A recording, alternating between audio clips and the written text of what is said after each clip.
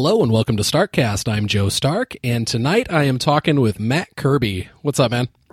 Hey, man, how you doing? I am doing great. It is so fun to finally have you on one of these. Yeah, God, it's been a bit of a tour de force, hasn't it? Yeah, fucking time zone, man. Oh, dude, time zones do my head in.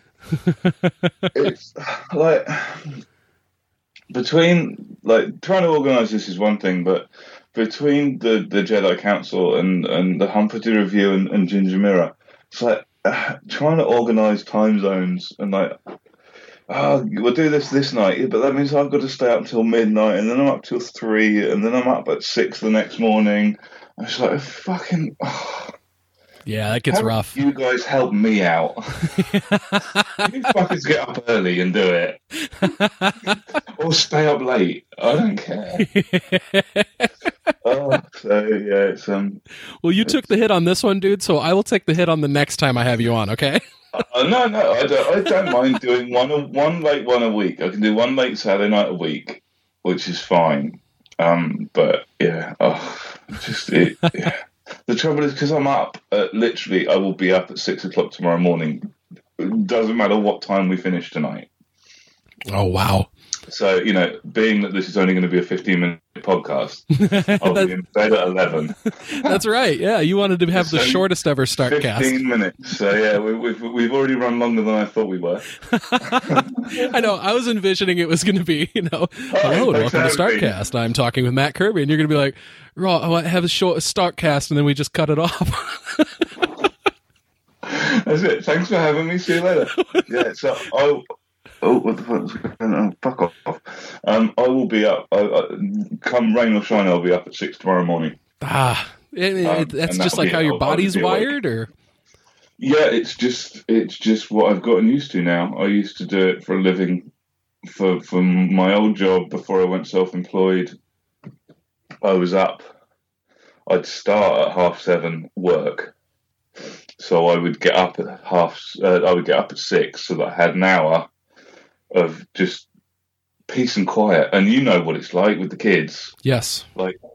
That's my peace and quiet time before anyone gets up. And it's lovely. And I get to play video games and watch TV that they don't want to watch and read comic books. And I used to smoke as well. So I used to have, tea, cigarettes, really sort myself out before I went to work. And then I'd go to work for 7 o'clock, sit and read in the car for half an hour, and then be ready to start the working day. And it's just kind of stuck with me. And if I sleep later than 8 o'clock, if by any chance I manage to sleep later than 8 o'clock, I've got a stinking headache all day. Oh, no. It's fucking horrible. So, it doesn't matter whether I get 3 hours sleep tonight. I will still be up at 6 tomorrow morning, and I'll still do all the stuff I have to do tomorrow. And then I will just be tired and fall asleep on the sofa at 7 o'clock in the evening tomorrow night. It made me think of when we were all on the Supercast episode 50 together. Dude, that was a full nighter for me. I was up till, was it 5 in the morning? Yeah, something like that. And I went to sleep, and I was up at I had an hour's kip, and then I was straight back up again. Fuck it. Oh, that's crazy. I can do it sometimes. I used to do it a lot. Oh God, when I was in my 20s, dude, I remember staying up all night partying so often that I became familiar with that feeling of you'd look out the window and see it was starting to get light out, and I'd feel sad. Be like, the sun's coming up. That's a real fucking bummer. See, I could never do that. My problem is as soon as the sun goes down, my eyes want to close and I want to go to sleep, and that's it. I mean, there was a really stupid time. We were coming back from Ireland. We went over there for a holiday when, oh God, this is before we were married. And on the way back, I stupidly got the time of the ferry wrong. And we missed the ferry, which sucked. So we had to we were catching the fast, which was like a 2-hour ferry crossing. We missed it. The next ferry wasn't until... So the ferry we were going to get was 7. The next ferry was midnight. Getting into Holyhead in Wales at 3, I think. And then we had a 6-hour drive home from there. Oh. And we had to do it because we tried to find a hotel in Holyhead that night. We couldn't find one because they were all booked and it was too late. So we literally, me and Catherine took hour stints on driving home once we got back into England. We do an hour, get to a garage, get a cup of coffee or a cup of tea, switch over, do an hour, and just keep going like that. And then all of a sudden, the sun came up, and I was fine. I just drove the rest of the way, and she wanted to go to sleep. So it's horrible. If the sun's up, I'm awake. That's it. It sucks. Yeah, I can imagine that'd be fucking rough. It is, especially when you go to a country and there's like the sun's up really early and stays out really late. Is the sun kind of like that in England? I mean, but what time in the morning does it usually come up for you, and what time does it set in the evening? At the moment, it comes up about 7:30, and it sets around 5. And that will change in the summer to getting light about 4 and getting dark about 10. Oh, wow. See, right now it's pretty similar here in England. Well, what's that? Does it not change out there then? Well, right now it's pretty much the same, but I think we lose the light here during the summer like around 9 o'clock or so, and then maybe it's probably light like around 5. So it sounds like you get like about an extra hour both ways than us. So you must be a little bit further north, maybe. Yeah, we must be. I don't know how much further north, but a little bit further up the equator, aren't we, I suppose? Yeah. So yeah, it's yeah. It's horrible. I wish I could sleep in. I really do. I slept till almost 8 this morning, and it was weird. Like, I haven't slept that late in a really long time. So do the kids wake you up? Yeah, usually. I'll wake up to the sounds like a stampede running up and down the hallway. Sounds like you got elephant. Yeah, I know that. Fucking elephants in the hallway. Right. See, we don't get that. I mean, the 2 girls are now, they're sleeping because they're teenagers, so that's not too bad. And the little boy, literally, he'll wake up at maybe 4 in the morning, walk through the house, climb into bed with us, and go to sleep until 9, 10 o'clock. Aww. So it's quite nice and peaceful that if I'm quiet, I can get up, I can sort myself out, I can have a cup of tea, and I can sit and play computer games or read consoles or read comics or all sorts of things. And if I'm quiet, I can get 2 hours. If I'm quiet. Isn't that makes funny? Too much noise. It's horrible, isn't it? Yeah, it's like you can have your alone time, but it comes with conditions. Yeah, be quiet. Keep everything down. Don't put the kettle on too loud because it makes too much noise, and just and you I'm like, it's my house. I should be able to do what the fuck I want. I'm beholden to a child because they'll wake up and then he'll want to watch fucking Monsters University or Cars or something that we've seen thousands of times. Oh yeah. Oh god. So anyway, it's the new thing that my boys have been on is they've been on a serious Sonic the Hedgehog kick. What, the show?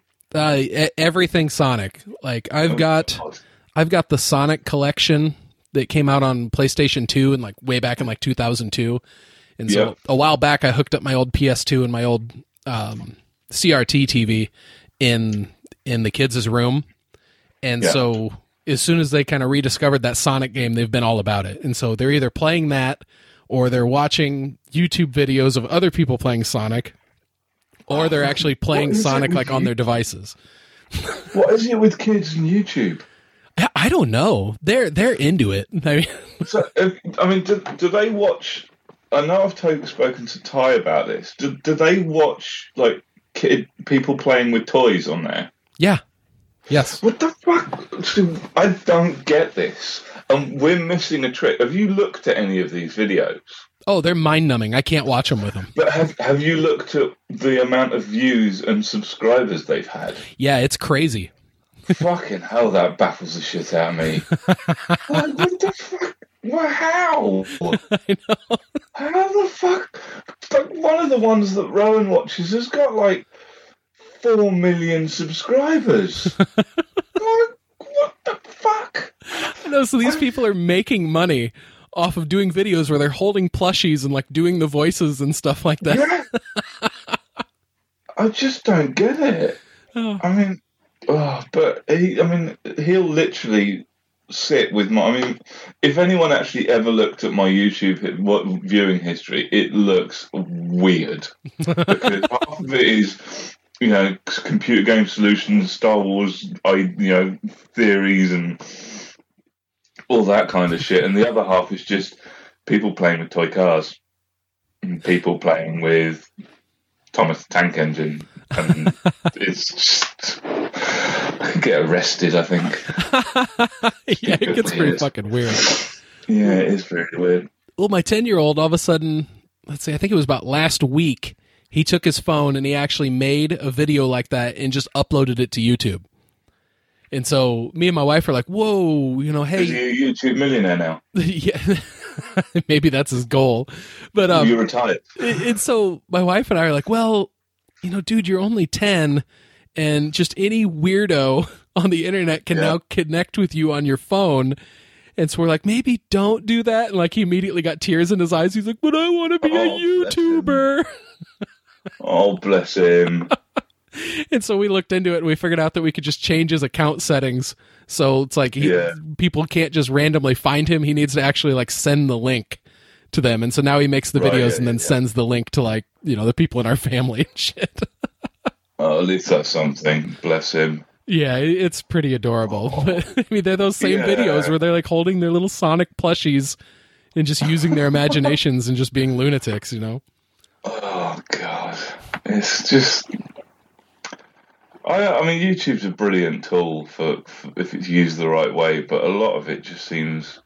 I mean, the trouble is we use YouTube for Rowan as a distraction when he's eating, because he's a bit of a tricky eater. And if he's got a tablet in front of him with YouTube on, he'll eat whatever you put in his mouth. He's just completely away with the fairies. But other than that, I mean, some of the stuff that's on there just makes you want to hit yourself in the head with a hammer. Oh yeah, and it's so mind-numbingly boring on some of the shit that they watch that it's like I don't have a chance to review everything, and so it's more they have the sound up loud enough that we can kind of hear it, and so we just kind of stay tuned into if we hear like naughty language or something like that, then and usually we've kind of gotten them trained to the point where when they see that sort of stuff in their videos, they know to turn it. Yeah. Good kids. Yeah. I don't have that. I don't have that. I have terrible kids. Oh, they have their moments. Like these guys just beat the shit out of each other. It's mostly one-sided with the little one beating up the big one, which is weird. See, that's because we've had girls. We never had that. Fighting, consists of bitching and whinging and whining and there's no, like me and my brother, like you had a fight, it was a punch, it was done, and one was crying, one was not, and that was the end of it.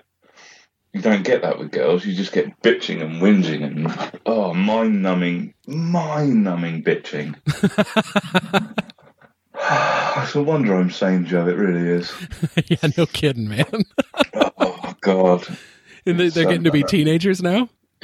Well, no, we've got a 20-year-old, an 18-year-old, and an 11-year-old. Oh wow! I didn't know your kids were that old, man. Yeah. I'm an idiot.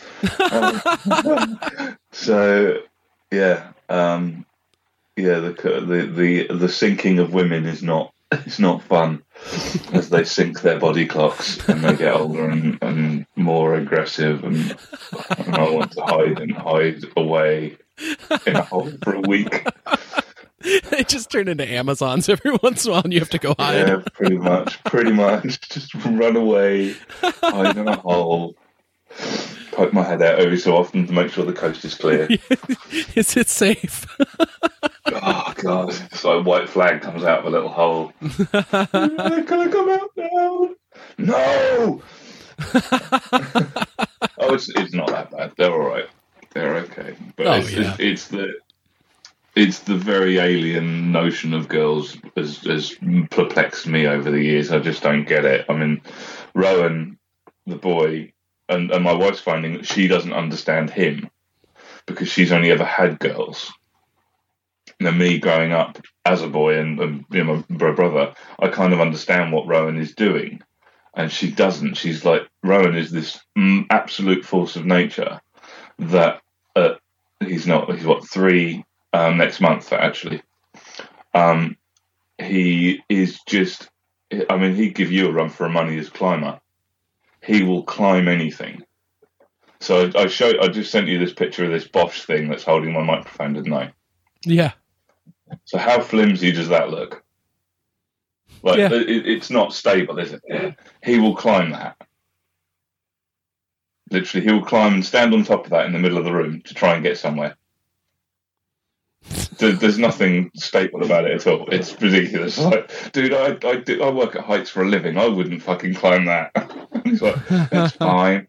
But he's terrible, and she doesn't understand it. She doesn't understand this boy's mentality of he just wants to climb everything, be into everything. You know, stuff bounces off of him. He's not frail. He's a boy. And I think it's great for me, but it's panicking her something rotten. She really doesn't know what to do with him half the time. I think his report from nursery came home as it was weird because it was actually written in his, like, he wrote it. I said, I have a great time at nursery. I really enjoy opening the fire door and running outside. And you're like, oh, fuck. She's like, what do I do? I said, nothing. He just wants to be outside. He wants to play in the garden. She's like, all he does is just smash at the fire door. He's broken, I can't remember how many stair gates we've had he's broken. Just because he's just so strong for his size, or for his age. He just destroys them. It's, it's going to be interesting, that one. Well, with Lindsay, she gets outnumbered because she's got 2 of them, and they speak their own language. Yes, she's the other side of the coin from me. She gets to be perplexed at the boys, laughing at the word butt and stuff like that. And laying on the floor and farting and thinking it's the funniest thing ever. And she's like, why is this happening? Yeah, what have I done to deserve this? Where's my pinks and dolls?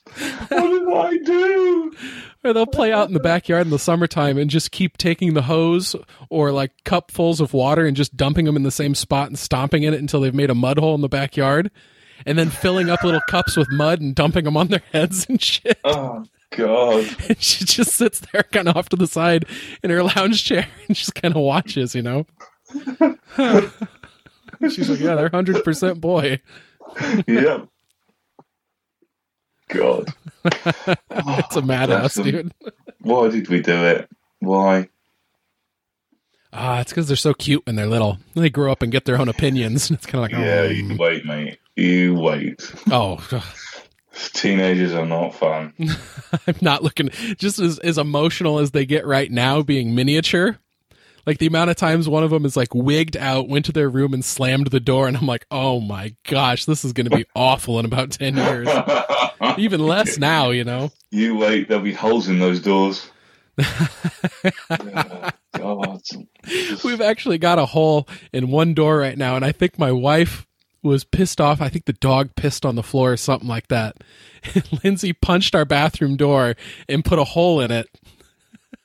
And so I said to her, when people come into this house, they're going to look at you, who's petite and blonde and adorable, and they're going to look at me, who's big, and they're going to be like, that guy has rage issues. Look at the hole in this door. Yeah. They're going to make a snap judgment. I might have replaced a few doors in my house for that reason.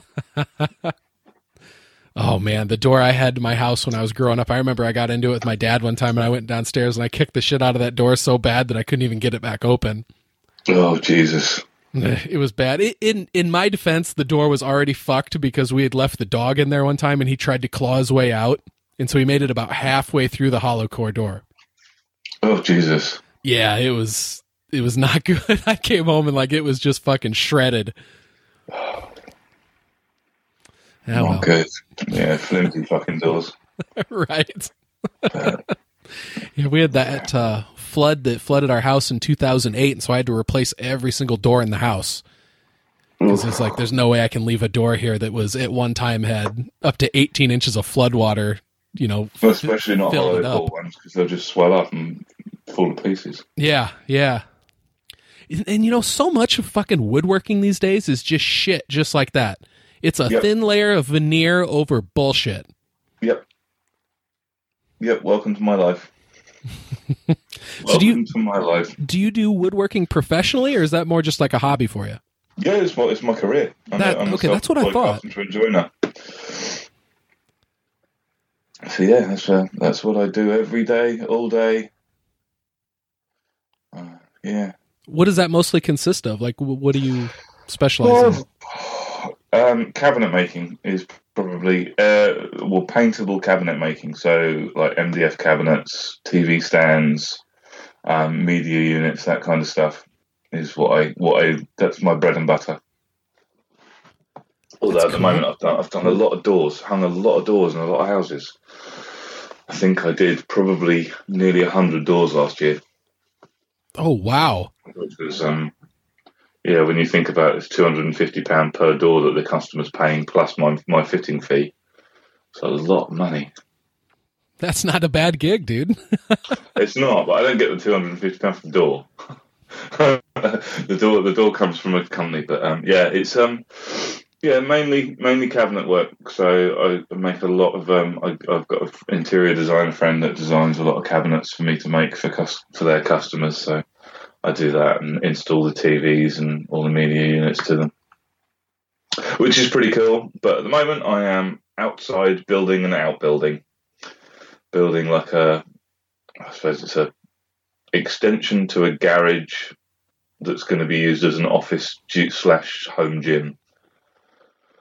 And I've been doing that since Christmas. And why the fuck am I working outside in January? Right. Every year I do this. I end up working outside in January, and I don't know why. So what are the English winters like where you're at? Is it mostly rain? It's wet and cold. So, I mean, it's been raining most of the day. There was a frost on the ground this morning, so it was about maybe 3 or 4 degrees this morning when I got up, when I went to work. And then it was just pissing with rain most of the day. Which is, pretty much what you're going to get for January. It sucks. Yeah, that is a shit combination, cold and wet. Yeah, it's that really fine, misty rain that it really gets you wet. Yeah, it just seems to appear everywhere on you, Oh, that's the worst. It's like going out camping and you get like a rain like that and you wake up and your tent is just like heavy with that like thick dew and you just touch one of the sidewalls and it immediately just comes right through and gets all over you. Yeah, God, I haven't been camping for a long time. Yeah, I love the outdoors and like I will abide sleeping by a tent, but at the end of the day, I think it's a giant pain in the ass to like set it all up and everything. Like I get so jealous of my friends that just have like a minivan that they've just like retrofitted into like a weird little RV. There's no fun in that. Yeah, but there's ease in that. Yeah, but it's not worth it. If you're not doing it right, don't do it. Stay in a fucking hotel. Jesus. Go camp properly. That episode where Simeon was talking about the way he's got his van set up, like that's what I would aspire to have. That would be amazing. It would be nice, but I really love camping. I mean, I love sleeping in a tent, and I just haven't done it for such a long time now. I think it's the trouble is over here it's quite expensive to go camping. So I think there's a really nice campsite down the road that we used to go to, and it was like in a woodland, which was really cool. It had like toilets and showers and shit, but you still camped under the trees, which was quite nice. So you had like a double canopy, and I think it was like £24 a night, so that would be about $36 a night. That's insane. It's a lot of money, isn't it? It is. I mean, so especially considering your camping weekend is still going to cost you £68 just to pitch your tent. And that's before you've bought your food. You're like, nah, fuck off. Right? You want to. We said, we'll do a week down there because it's so nice down there. It's in a place called the New Forest, which is about an hour and a half drive from where we are. We're just about 50 miles south of London. So if that gives anyone an idea of where I am, good luck. And it's super flat, and it's lots of woodlands and lots of sort of nice trails and nice pubs and little sort of market towns.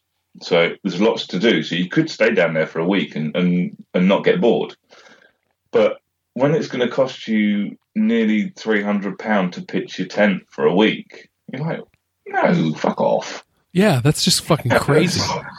I'd sooner go somewhere else and get a travel in for a week. So yeah, we haven't done it for a while. We really should try and do it this year if we can. But it's just, I'm a absolute Scrooge with money. I think I won't waste it on something like that, which I should do because it's memories, but I don't. I'd rather waste it on comics. That's the way that I'm frugal as well. Or yeah, I'll spend £100 on a box of fucking like blind box cards, but I won't pay for a camping holiday for my family to enjoy. It sounds awful when you put it that way. Oh look, hermit crabs are on TV, Joe. What? There's hermit crabs on TV. You're like, that's a blue Caribbean. You can tell by its large purple hook, or its large purple claw. When I listened to that, I was falling about laughing. I was like, fucking hermit crabs. What are you doing? Oh, God, it made me laugh so much. See, the most common one will be your Caribbean one that has the large bluish or purple claw. And when it retreats into its shell, that's what it'll be on the outside. And if you disturb it, it'll point that claw out like, fuck off, man, I'll pinch you with my giant claw. See, I used to keep a Florida blue lobster. Oh, cool! Which was quite cool. It was like the size of a crayfish, and I bought it, and I actually bought two. So in the pet shop, I was like, I'll have those two. Great. Went home, set the tank up. So I'll come and pick them up next week. I went back, and the poor guy there had to try and explain to me that, well, while you were away and getting your tank set up, one of them shed its skin and the other one ate it. Oh, so just one then. Yeah, nature's a motherfucker, man. Nature is a motherfucker. So yeah, I had that fucking lobster for a long time. It was awesome. Hannibal Lobster. He was. Yeah. That's awesome, dude. I know all about the shedding shells and the calcium and everything else. It was very interesting to hear you talking about hermit crabs. That's one way to put it. That made my Friday. I think it wasn't a Friday, it was Thursday. I listened to that. I know when I got that text from you that was just like, hermit crabs, really? I laughed so hard. Oh, God. It's just some random stuff. It's really weird because, I mean, going back to what I do, I work on my own all the time, and it's probably a little bit detrimental, but I can't trust anyone to work with me because the standard that I work to, I have never seen anyone else, and it sounds really big-headed, and I'm not blowing my own trumpet, but I have never met anyone that will work to the same standards that I want to work to. So I work on my own the whole time. So I don't speak to anyone all day. So all I have is you lot talking to me through a speaker or a headphone.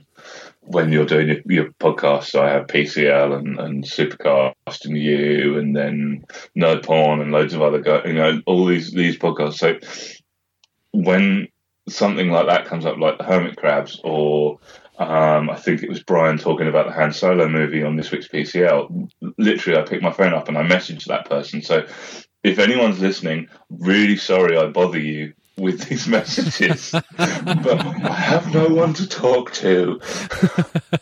Really don't. No, I'm not really don't. But I'm that's why I'm reaching out, because I'm almost responding to a conversation that I think I'm having. Do I sound mental? I do, don't I? No, it sounds fucking great. I love getting messages from you, dude. It's awesome. So that's why. So yeah. Sorry if I bother people. Well, because then there are times where I'm like, oh, I need to text Kirby something, and then I'm like, I kind of look at the clock. I'm like, well, I don't want him to get his phone dinging in his fucking. Text me. Honestly, anyone out there, just fucking message me. I love talking to everyone in the army, but I don't like to bother people. So I'll only really message someone if there's a subject to talk about or something needs to be sort of sorted out. So I don't just sort of randomly send people messages, which I'd love to talk to more people in the army. It's so much fun. And I don't do it enough. I should make more effort. Oh, dude, I can totally relate to that, because I on a level, I feel like I might be imposing. Yeah, exactly. And it's like I wouldn't want them to feel like, oh fuck, what the fuck is Stark messaging me for? But it's like if I'm like a little bit buzz drunk though, like if all of a sudden you see I'm like commenting on a lot of things on the page, you can be like, okay, Joe's probably feeling a little tipsy. His social anxiety is gone. on your strawberries. Indeed. Oh, Jesus Christ. My wife just hung her head when I showed her that picture. Was that really? Oh dear. I know, I showed that text exchange to my wife and she laughed so hard. I have no shame. I don't care. I really like him. Oh, God. Just what's wrong with you? I don't know, dude. Because I remember a while ago when Jordan and I were recording a comic cast and he was drinking like Mike's Harder Lemonade or something like that, and I was drinking Fat Tires, and so I was making fun of him. And then it's like, now it's like... He's on the other foot now. It is. Drinking your Alka Pops. Yeah, it is. It's like, I can mix this with ice. Like, I wouldn't dare to mix beer with ice. That almost sounds fucking sacrilegious. Cider with ice. Cider with ice would be good, but... Cider with ice is nice, but no, I'm... no, it's too sweet for me. And that's why I have to mix this stuff with ice, because if I just drink it out of the can, I feel like I'm drinking syrup. It's too sweet. Yeah, I can imagine that. I don't mind spirits in a mixer. I like a good lager, and I mean a piss lager, or a stout, a Guinness, but no, not ever that kind of treacle. Oh, it's just horrible. I love a stout, but it's like that's almost something where I would drink just because I'm going to drink it for the taste. Like if I'm drinking Strawberritas, it's because I am looking forward to the alcohol buzz that is about to be gripping me. You just want to do it in the easiest way possible. I do. I'm drinking like I'm an 18-year-old, you know? Like I want to buzz and I want to get there pretty fucking quickly. That's not the attitude to have. Well, dude, I didn't really even start drinking until I was like 35. So it's like if you put it in against that timeline, it's like, oh, okay, this is just where he's at. You're about getting to your 1920s now. Exactly. Jesus. Like if I would have discovered if they'd have had Strawberritas when I was 18, 19, it'd have been bad. Oh, see, I was never a massive drinker, and I'm still not a massive drinker. I enjoy a really refreshing beer when I get home from work if they're in the fridge. But if I haven't got them in the house, I don't need to go and get them. I'll just have juice or cups of tea. But so I mean, when I started Guinness wise and stout, I started drinking when I was 16. And I got sent out to Ireland when I finished school. So over here, we finish school at 16, then we go to college 16 to 18, and then we go to university 18 onwards if you want to. So at 16, I finished school. I went to Ireland to work with a friend of my mother's for 6 weeks. So I was living out there, and he's a drinker anyway. So every night we'd be at the pub, Guinness. And Guinness from Ireland is like something you'll never drink. It's just it's gorgeous. You could drink it and not know about it. It's like inhaling air. It's gorgeous. And the first night, so my mum took me over there, stayed for 2 or 3 days, and then she came back. And no, what am I saying? Yes, that's right. She came back and I stayed. And then the first night she wasn't there, Julian said, right, come on, we're going to the pub. So he took me to the pub, and I think 13 pints later, I threw my guts up everywhere. And I felt so haggard. And from then on, I've never drunk to excess. Even on my stag do, I wasn't that badly drunk. I was a bit drunk, but I was happy drunk. Yeah, that's the good amount. Yeah, that was a weird one. So that started at 9 a.m. When I met. Yeah, so I stayed at my best man's house. We got up, had cold pizza from the night before, went to this train station, met Dan, Mr. West, and started drinking at that point. So I had a couple of Budweisers from the train, on the train journey from where we were staying to where we were going. We went laser questing, 10-pin bowling, and then we started drinking, and I was on Kraken and Coke. Do you know what Kraken is? Do you get Kraken out there? I don't think so. Kraken it's like a dark spice rum. And it's magical stuff. So I was on that and Coke all day. And I doubles, I don't know how many I drank. I literally from midday to 7 o'clock I was drinking those quite happily. And I was fine, perfectly fine. I was enjoying my buzz and I was having a nice time. And then we got back to my hometown, went to the local pub, which is where we were kind of finishing off the night. And the stipulation to my best man for my stag do was, I want to get drunk, I want to have fun with my friends, I want to come home, have a kebab, throw up in the high street, and go to bed. Now, I didn't get to have the kebab that night, but I did throw up in the high street because as soon as we got back, they had run out of Kraken and Coke in Hazelmere, and I had to have a Budweiser and all that spirits, and then topped it off with beer. My guts just went, not having that. Threw up in the high street, and then got walked home in quite a state. So yeah, that was the last time I was really, really smashed, I think. Oh yeah, I think I've been sick from drinking maybe only 3 or 4 times. I'm usually pretty good at recognizing when I need to stop. But I remember once with Jose Cuervo when I was in my 20s, and I just got way too cocky.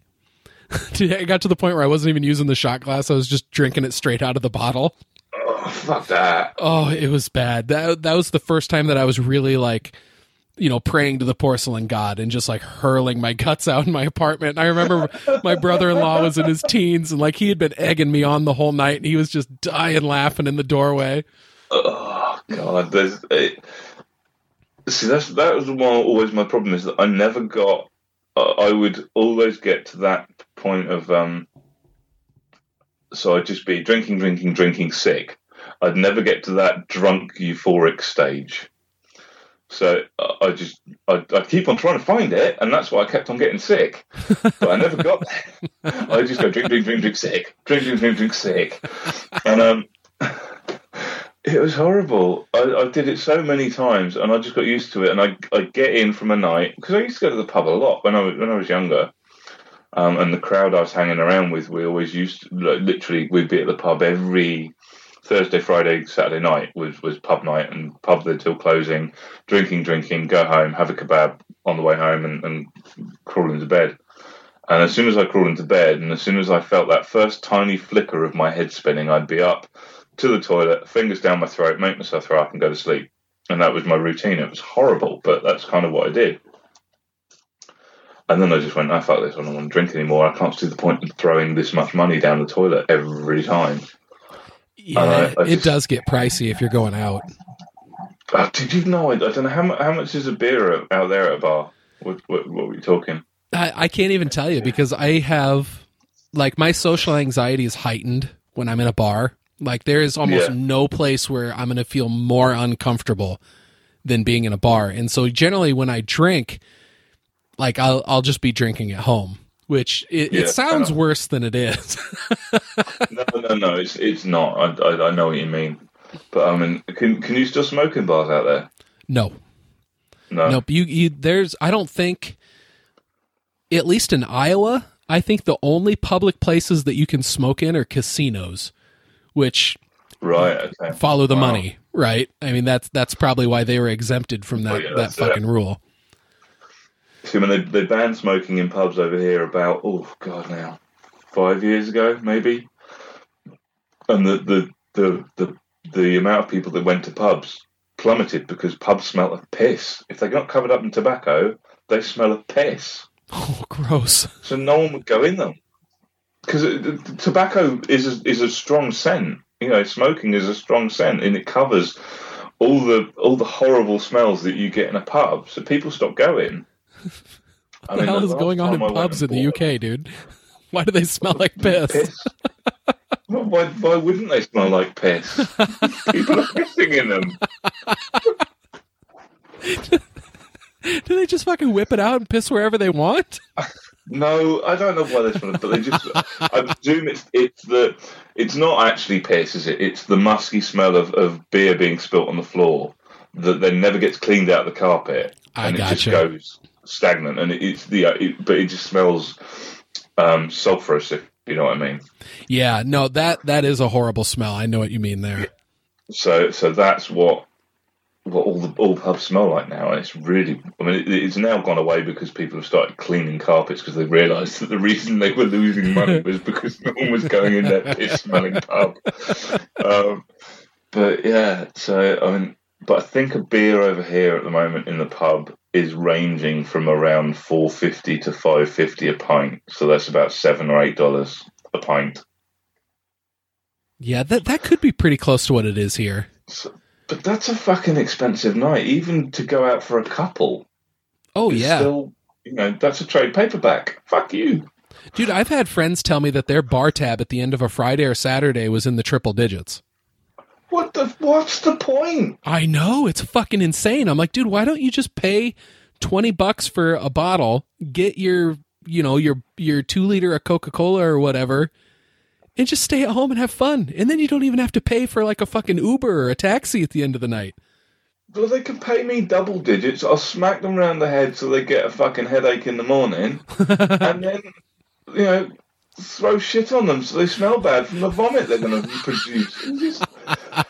I don't get it. And the trouble is, right, all the friends I used to hang around with, and I'm using air quotes on the friends because I'm not friends with any of them anymore, I don't think. Which is a whole different kettle of fish. That's all they do is drink.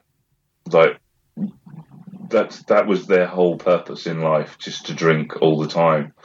And eventually I looked at it and thought, you guys are fucking whinging that you haven't got money to do this, this and this, but you've still got money to go and buy a bottle of wine and sit and drink it in a field. Or just to sit in a pub drinking all the time. Nah, I'm fucking out. I'm done. So I sort of stopped going out. And then I bought the house at the same time, so that kind of coincided with I haven't got the money to go out drinking. So that was the end of that chapter. No, I know how that goes. And, kind of going back to what you said about using air quotes on your friends like that, it does seem like some of the friends that you make, like, I know with me, like when I was in that kind of partying stage of my life, it was like once I got a full-time job And I knew that I was transitioning from, okay, I'm done with college, and now I need to be serious because I'm going to have to piss in a cup to get a job and step into the workplace. So I need to start, stop curtailing certain party activities so I can actually be an adult, And it was like, once I'm not in that party zone, it was like all of a sudden then my phone wasn't ringing as much.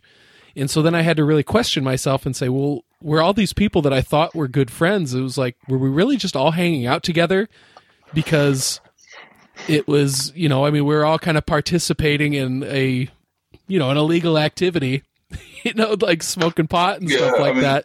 And so was that our unifying factor? See, the thing was, my phone wouldn't ring anyway, even when I was doing what they were all doing, unless they wanted something. And that was why they're no longer friends, because I wouldn't hear from them until they wanted, oh, can you come and fix my door? Or can you give me a lift here? Or can you come and fix this? Or can you come and do this? That's all I got. So I've just cut myself off from all of them. Because I'm not, I will do anything for anybody without hesitation. I mean, today, I know it's just bizarre. It's been a really fucking weird day. I had a phone call from a good friend of mine who's going through a bit of a rough patch at the moment. And I've known him for 20 years. He's a really good artist. He actually introduced me to comic books, funnily enough, to Spawn especially.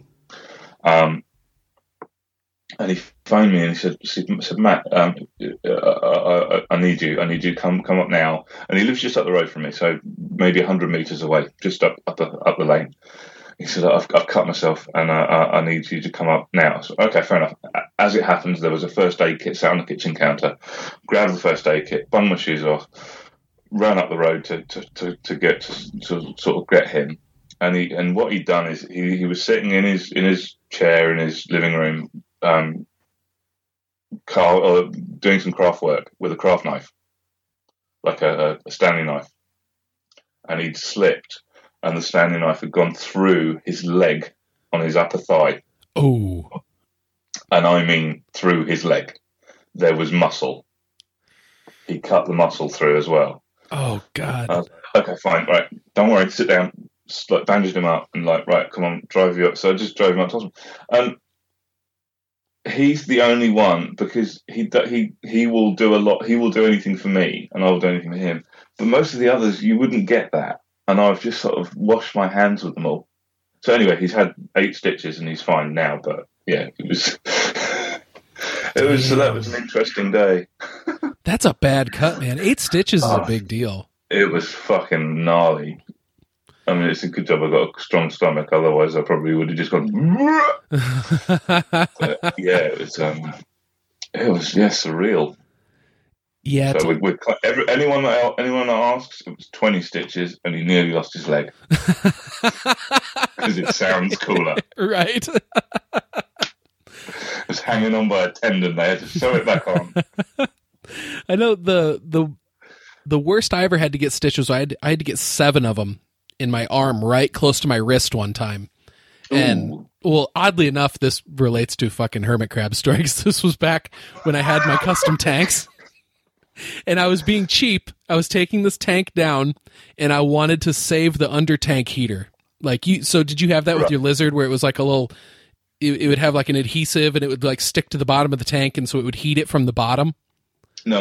I had like a tropical cylinder heater. Okay. Well, so with the hermit crabs, I had under tank heaters, and I was being cheap. It was like, this was like a $15 heater, but it was fairly new. And I was like, I bet I can peel this off of here and I can reuse this on my next tank.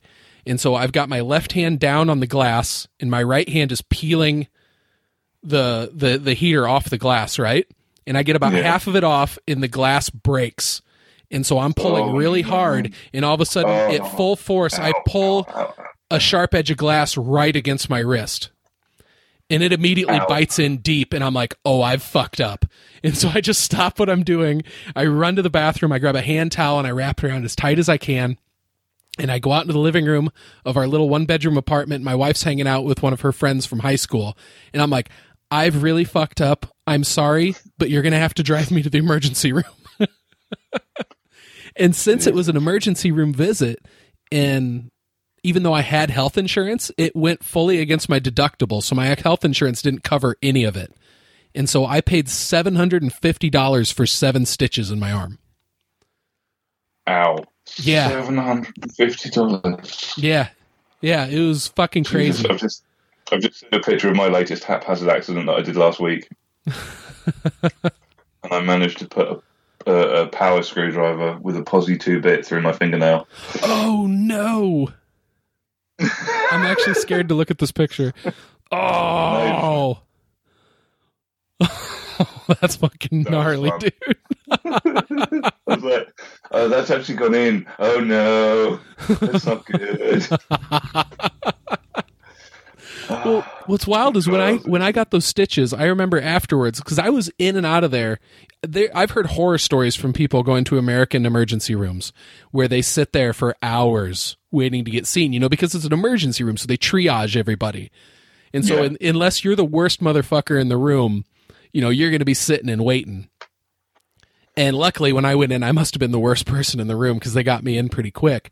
Nice. But so like 45 minutes later, I'm sitting in front of the lady with the computer who's working up my bill. And when she tells me, okay, yes, you have full coverage insurance, but it's just going to go on your deductible, which, hey, good news, because now you've only got another $2,300 to get up to where everything's free. And I'm like, yeah, okay, thank you.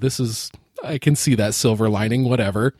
Yeah, take me outside and break my legs, will you? Thank you. Yeah, no shit. And so then I told the lady, I was like, if I'd have known this was going to be almost $1,000 for these stitches that took that lady 30 minutes to do, I was like, I'd have heated up a butter knife and I'd have cauterized this at home.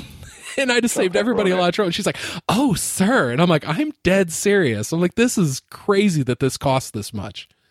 I mean, I appreciate that there was a professional here that could sew me up, but holy shit, that much money? They're not worth that much money. I always used to carry a small sachet of ground pepper with me to coagulate wounds and cuts. Ground pepper will do that? Have you never done that? If you've got a cut on your hand, you put ground pepper on it, it'll coagulate the blood really quickly. You're like fucking Mr. Wizard. Well, that was until this the 2-part glue was readily available. You know the 2-part glue? You must deal with it at your work, which I know you're not talking about, but I know where you work, so that's fine. No, I've never heard of it. I've heard of people using like super glue to heal up a cut or something, or seal a cut. But what it is it's a 2-part super glue. So you put the CA glue on first, and then you've got an activator, which is like an aerosol.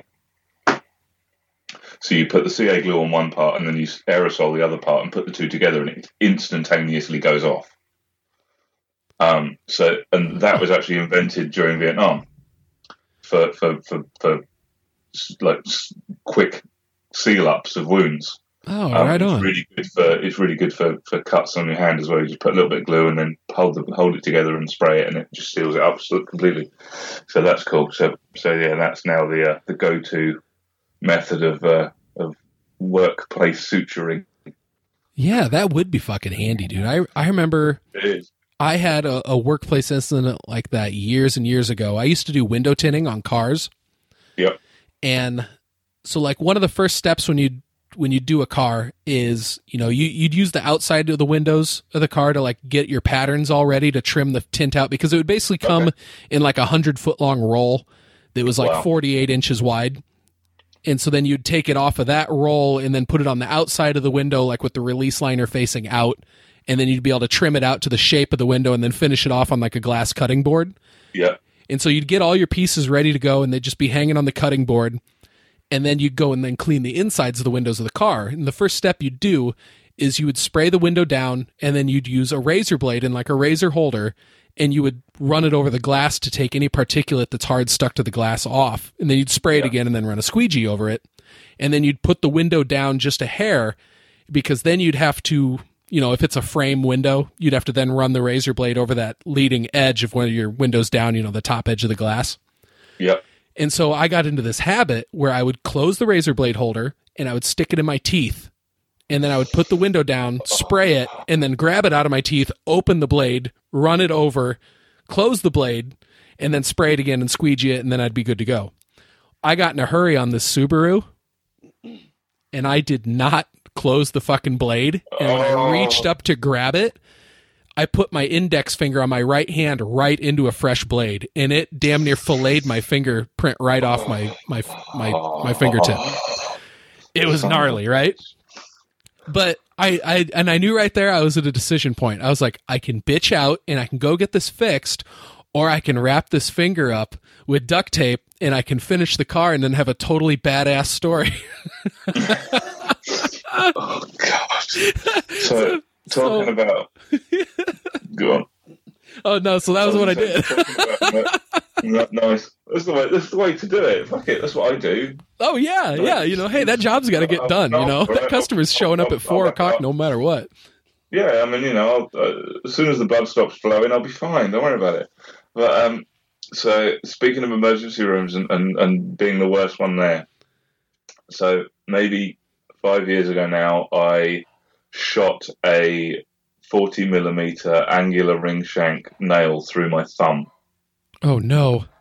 With a air compressor nail gun, and it went in through if you can imagine the end of your thumb, so the tip of your thumb, and then came out under the nail to the right. So if I've got a picture, I'll send it to you. I have got pictures somewhere. I think they're on Facebook actually.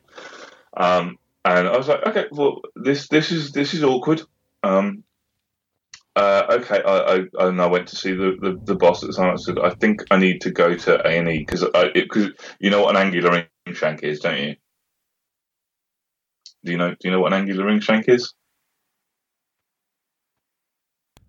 Oh, sorry, my mic got kind of fucked up there. I was like, hello?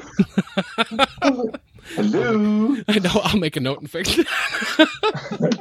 I like talking. Like, what is going on? I'm like, I bumped a fucking cord. Oh no! So anyway, sorry. Do you know what an angular ring shank nail is? Okay, so that is the kind where it almost looks like it has. Is that the kind where it looks like it has like 2 heads on the nail? No, it's when there's lots of ridges on the nail. Okay, yeah, so it holds in better, right?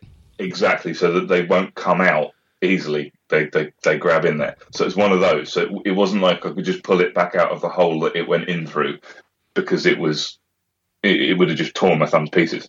So I was like, right, Mr. Gaffer, sir, Mr. Boss, can I go to A&E?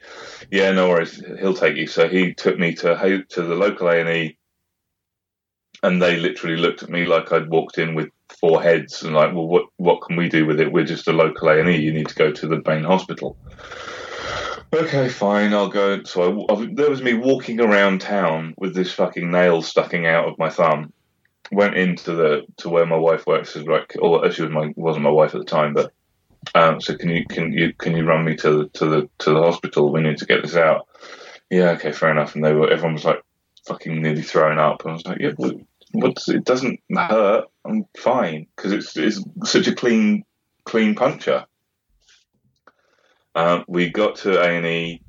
I sat there again for 3 hours, and luckily we have the NHS over here, so it didn't cost me any money, thank fuck. It's a wonderful thing. And so I sat there for, I think, 2 hours with this nail in my thumb before we were seen. Oh. But it didn't hurt. It wasn't a problem. I was just sitting there playing with it. It was funny. That's so fucking crazy, right? I was like, oh, maybe I should put a piercing in here because the hole's there. I mean, I could put a little bar in. So eventually they took me into the treatment room, numbed my finger, injected a load of water into it to swell it up, and then just pulled it out really easily with no pain, no muss, no blood, nothing. Done. There you go. Wrap it up. Bit of antiseptic spray. All done. But you need to go and get x-rayed to make sure there's nothing, because obviously as the nail comes off, there's little barbs of wire that hold the ream of nails together. Mm-hmm. So you've got to go and x-ray just to make sure none of those have come off in your thumb. Okay, no worries. So we went to x-ray, and as I was getting x-rayed, there was a guy came in. Now, this is the worst guy in the room scenario. And he dropped a running chainsaw on the top of his hand. Oh. Yeah. And literally had cut through nearly everything. Oh, shit. And I just turned to Kat and just went, I could be grateful for something, haven't I? Yeah, perspective just walked into the room. Yeah, basically, I was like, oh, my poor thumb, where? And this guy's like, I was like, fuck, I'm never working with a chainsaw in my life. Fuck that. I do lots of chainsaw work when I'm building trails out at like the climbing places that I go to. And it's one of those things to where as I'm starting to get tired and it's just starting to become commonplace that, I'm just grabbing this saw and I'm just cutting lots of shit. I always remind myself, like, no, you don't get fucking complacent with a running saw. You don't get complacent with any power tools, and I've learned that. Well, I've not ever learned it the hard way, but I've been so fucking close. You probably use a lot of table saw, right? I've got a table saw I use regularly. I use what's called a rail saw, which is like a circular saw that runs on a parallel rail so that you can get perfectly accurate cuts. But the one that scares me the most is a router. Routers are fucking freaky, dude, because that'll take a goddamn chunk out of you and keep going. Won't it ever? My dad's lost 2 halves of a finger to a router or a spindle molder. I've had cousins that have lost fingers to them because they're just fucking great lumps of metal spinning. Yep. But I remember the one time I did it, and I was really tired. I was working on a deadline to get a job ready to go out to Saint-Tropez in France, and I was routing away this job, and for whatever reason it was, and normally when I finish routing, I will turn the router off, and if it's got a rundown on it, I'll normally let it run down. But if I'm not letting it run down, I'll always put it with the blade spinning away from me, so sort of top to me, and then the dangerous bit pointing the opposite direction, so there's really no chance of me hurting myself. There's one time, tired, stupid, in a rush, I put it down with the blade facing towards me. The fucking thing caught on my jacket, went through my jumper, went through my t-shirt, and must have missed me by about 1 millimeter in the stomach, but it would have just ripped me to shreds. And I was like, I'm going home, and I'll come back tomorrow when I'm feeling rested, because otherwise I'm gonna do myself a damage. And that's what I've always done. And that's I won't ever work if something isn't right, or I'm tired, or it's fucking raining and I'm up a ladder, I'll just say, no, I'm not going to do it today. It's not worth my life. It's not worth me losing time because I've been stupid and hurried. I'm going home. I'm done. So I've always taken that stance now that I'm just not risking it. Yeah, that's the way to do it, man. I mean, you only get one body. And of course you do. And I need mine. I need my hands. I need my eyes. It's how I make my living. I couldn't survive without them.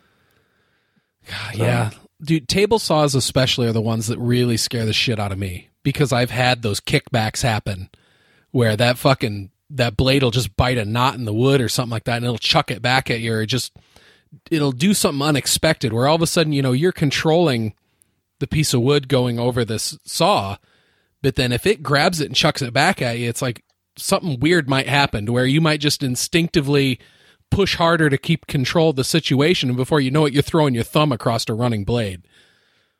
Yeah, it's so dumb. And I'm that's the only thing I am stupid with, because I haven't got a writhing knife on my saw. So the knife behind the blade that stops the kickbacks, I took it off because of the way I use the saw. I don't want it on there because it doesn't work. It's complicated to explain, but I took it off. But I'm very careful. I'll always use push sticks, and I'll always be very...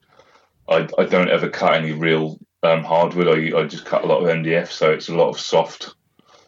There's no grain, there's no knots. It's really quite easy, so I'm relatively good. But dude, if I was living out there, I'd just buy a saw stop. Is that one of those ones where it's like if it senses something on the blade, it drops it down into an aluminum block? Like the infomercial, they put like a hot dog on top of a piece of plywood? Yeah, they are fucking amazing. I would buy one of those in a heartbeat, and I don't care how much it cost me. Yeah, if I had to use a table saw every day, I'm totally with you. That's what I'd do. Yeah. Completely. Oh, God. See, with building my climbing wall out in the garage, like it would have been great to have a table saw to do those long cuts. I mean, because we're talking like over here, a sheet of plywood's 4 foot by 8 foot, and so I'd have to get these sheets and cut them at different angles. And so instead of investing, Yeah, I know. I can't give you. If it were big, like, so all my climbing gear that I buy, like my rope is measured in meters. And so it's like I have a 60-meter rope. And so right there, I know that, okay, 30 meters is about 100 feet. So I can kind of do conversions in big units. I know, it's not that you're talking in feet, you're talking backwards. Oh, because you guys do it 8 foot by 4 foot? We do 8 by 4, you do 4 by 8, and we do 4 by 2, you do 2 by 4. It's fucking weird, and I don't understand why. And it's the same with the month and the day thing, isn't it? Yes, I noticed that on the month and the day thing. You're just backwards, you got. But yeah, I mean, if you're ever doing your wall again, look into one of these rail saws, because a lot of companies are doing the cheaper versions now. I mean, the one I use is a Festool, which is kind of the top-notch, top-of-the-range doodad. But you can get cheaper ones, but that gives you the same accuracy and controllability of a table saw, but it's completely mobile. See, at first when you were talking about a rail saw, I thought you were talking about something similar to a radial arm saw, which is almost more like a miter saw. No. But yeah, so now I'm gonna have to look into it. I'm gonna have to look up what you're talking about. I will send you a picture. Awesome. And you can see. I've actually gotten really accurate at using a skill saw, though, or just like, a handheld circular saw. I can do a really goddamn good straight cut with those. That's basically what this is, but it comes with a rail. So and the rail comes in 1.4 meter lengths, and you can join them. So you can literally join it up to do a full 2.4 sheet, which is 8 foot. It's 2.4 meters, by the way. Okay. If you were interested, 2 meters 440. Okay, perfect. So like these rails just clamp down to like the plywood or whatever, and then the saw just runs right along that. They've got non-friction strips on the underside, so you just place it on there and it doesn't move, and then you just put the saw on it and run the saw on the rail. Oh, that's dope. So yeah, they're fucking amazing. I mean, literally, that's how I make my money now, because this thing gives such an accurate cut that I can go to someone's house and make cabinetry using sheets of MDF and a couple of saws, a table saw. This saw on sawhorses, rather than having to make cabinetry at the workshop where I can square it. Yeah, it makes life so much fucking easier. My uncle was a cabinet builder for years, and so occasionally I'd go and hang out with him in his shop and just do little side projects and stuff. So I kind of have a little bit familiar with what you're talking about, and that would be so much handier actually being able to build that stuff in the field. It is really handy as long as everyone's got the space, or it's dry. That's the problem, is when it's not dry. Yeah, that might be a problem in England, right? Yeah, a little bit. I got a fucking great gazebo, but of course, the problem with that is you need 2 people to put the fucking thing up. Which is a son of a bitch. So actually, you need 4 people to put that thing up. Yeah, so what am I doing? Oh, God, I don't know how this... Sorry, this is shit podcasting now, isn't it? No, right. Not at all. This is fucking. Right, 7 This is typical Startcast right here. This is, in my mind, this is fine. And you know what? If somebody doesn't like it, they can fuck right off. They can. You know what? I haven't done yet? I haven't said cunt. I was going to say at the beginning. I was going to say all day. I was thinking, right at the beginning, I've got to say, look, disclaimer: you're probably going to hear cunt in this episode more than you've heard cunt in any other podcast ever. And I forgot to do it. So there we go. Okay, so if we want to get into like minor differences between England and the United States, it makes me so sad that we can't casually toss around the word cunt like you guys can. I'm not allowed to casually toss it around anymore. I've been told off. I get told off by my wife because she says you can't call people that anymore because cunts are useful, and you're calling people that are absolute idiots cunts. I was like, well, yeah, it's just a habit though. I'm so used to calling people a cunt. Well, and for me, it never really entered my vernacular until I started watching Jim Jeffries' stand-up comedy. Oh, he's good. Oh, yes. And I was like, I really like the way he's using this word. Oh. And so usually if I'm going to say it, I have to like put like a fake Australian accent on it so I can be less offensive. It's just such a it's such a powerful word. I don't know why. It's just, and I'm just used to it from working on building sites and that sort of thing, and I use it far too flippantly. I mean, we've got a goddamn fridge magnet in there that says, Jesus loves you. Everyone else thinks you're a cunt. It's sat in our fridge. The girls go, "What's a cunt?" Oh, Jesus Christ! Oh no! Yeah, I think my daughter was 7 when she said that. I got into a bad habit where that was like my expletive of choice. Like if I was working and I dropped a 50-pound box on a fingertip, be like, "Oh, fucking cunny motherfucker!" And I'd be like, "Oh, dude, you cannot yell this in the workplace. Like you are gonna get so fucking fired." You know what I really love, and it's really bizarre, but I tend to work in a lot of big houses over here, and a lot of sort of not rich people, but well off. They're doing all right for themselves. So you sort of go around and you look at these houses, and I never dress smart to go and look at a job because most of the time I'm on my way home from another job, so it's just not worth it. But I won't swear. I'll never swear in front of a customer. I always put my airs and graces on, and I know how to deal with people. And it's as you're walking around looking at the stuff in their house, and you just get them suddenly start going, "This is shit. I hate this fucking thing," and they're swearing at you, and you just think, "This is going to be okay." And gradually, and I've got one customer down the road. It's a really nice lady, and she's Scottish. And as the day goes on, and if I'm working in a house, as the day goes on, the air just gets bluer and bluer and bluer, and then the Glaswegian in her comes out, and she really starts swearing, and then she starts, "Cunt, fucking cunt, goddamn fucking shitting cunting cunt." It's great. It is great. I have that influence on people. It's wonderful. It is funny when you hear a customer talk like that, from the business side of things, because it's like you're going in, you're like, okay, I need to be professional. This person is giving me their money. They're going to expect me to be a professional. And then especially when it comes out of somebody you're not expecting it from. For me, when I was out in the field and I was working with, blue collar guys like on assembly lines and stuff like that, they almost expected me to talk to them like that. Especially, it was like, I really noticed that with steel workers. Like when you get into dudes who like actually fabricate steel, it's like if you don't bust their balls and cuss right back at them, they're really not going to respect you. It's almost like prison rules with these dudes, So I have a hard time hearing about the steelworkers of America without thinking of the Simpsons episode where Homer tries to make sure Bart's straight and takes him to a steel mill, and it turns into a gay club. I've never seen that one. Haven't you? It's really fucking funny. It's like, hot stuff coming through. It's weird. It's really weird. I remember years ago, I had to go bid this. So I did this job from like the ground up. Like I took the call, I went and bid it, like measured all this dude's windows in his house, and like ordered the film, cut the film, went and installed the film and everything. And that was actually like this was the job that led to me quitting window tinting, is because at the end of the day, I gave this guy he gave me a $5,000 check at the end of the day from tinting his house. And I got paid like $120 or something out of that. Fuck that. And I was like, what in the, I'm getting fucked doing this. And the lady I work for is mean to me. It's like, I'm finding a new job. And that was like, and so that was the end of that. But this dude was so memorable because he was a pathologist at one of the local hospitals. And he had this big mansion that was right on the edge of Cedar Rapids.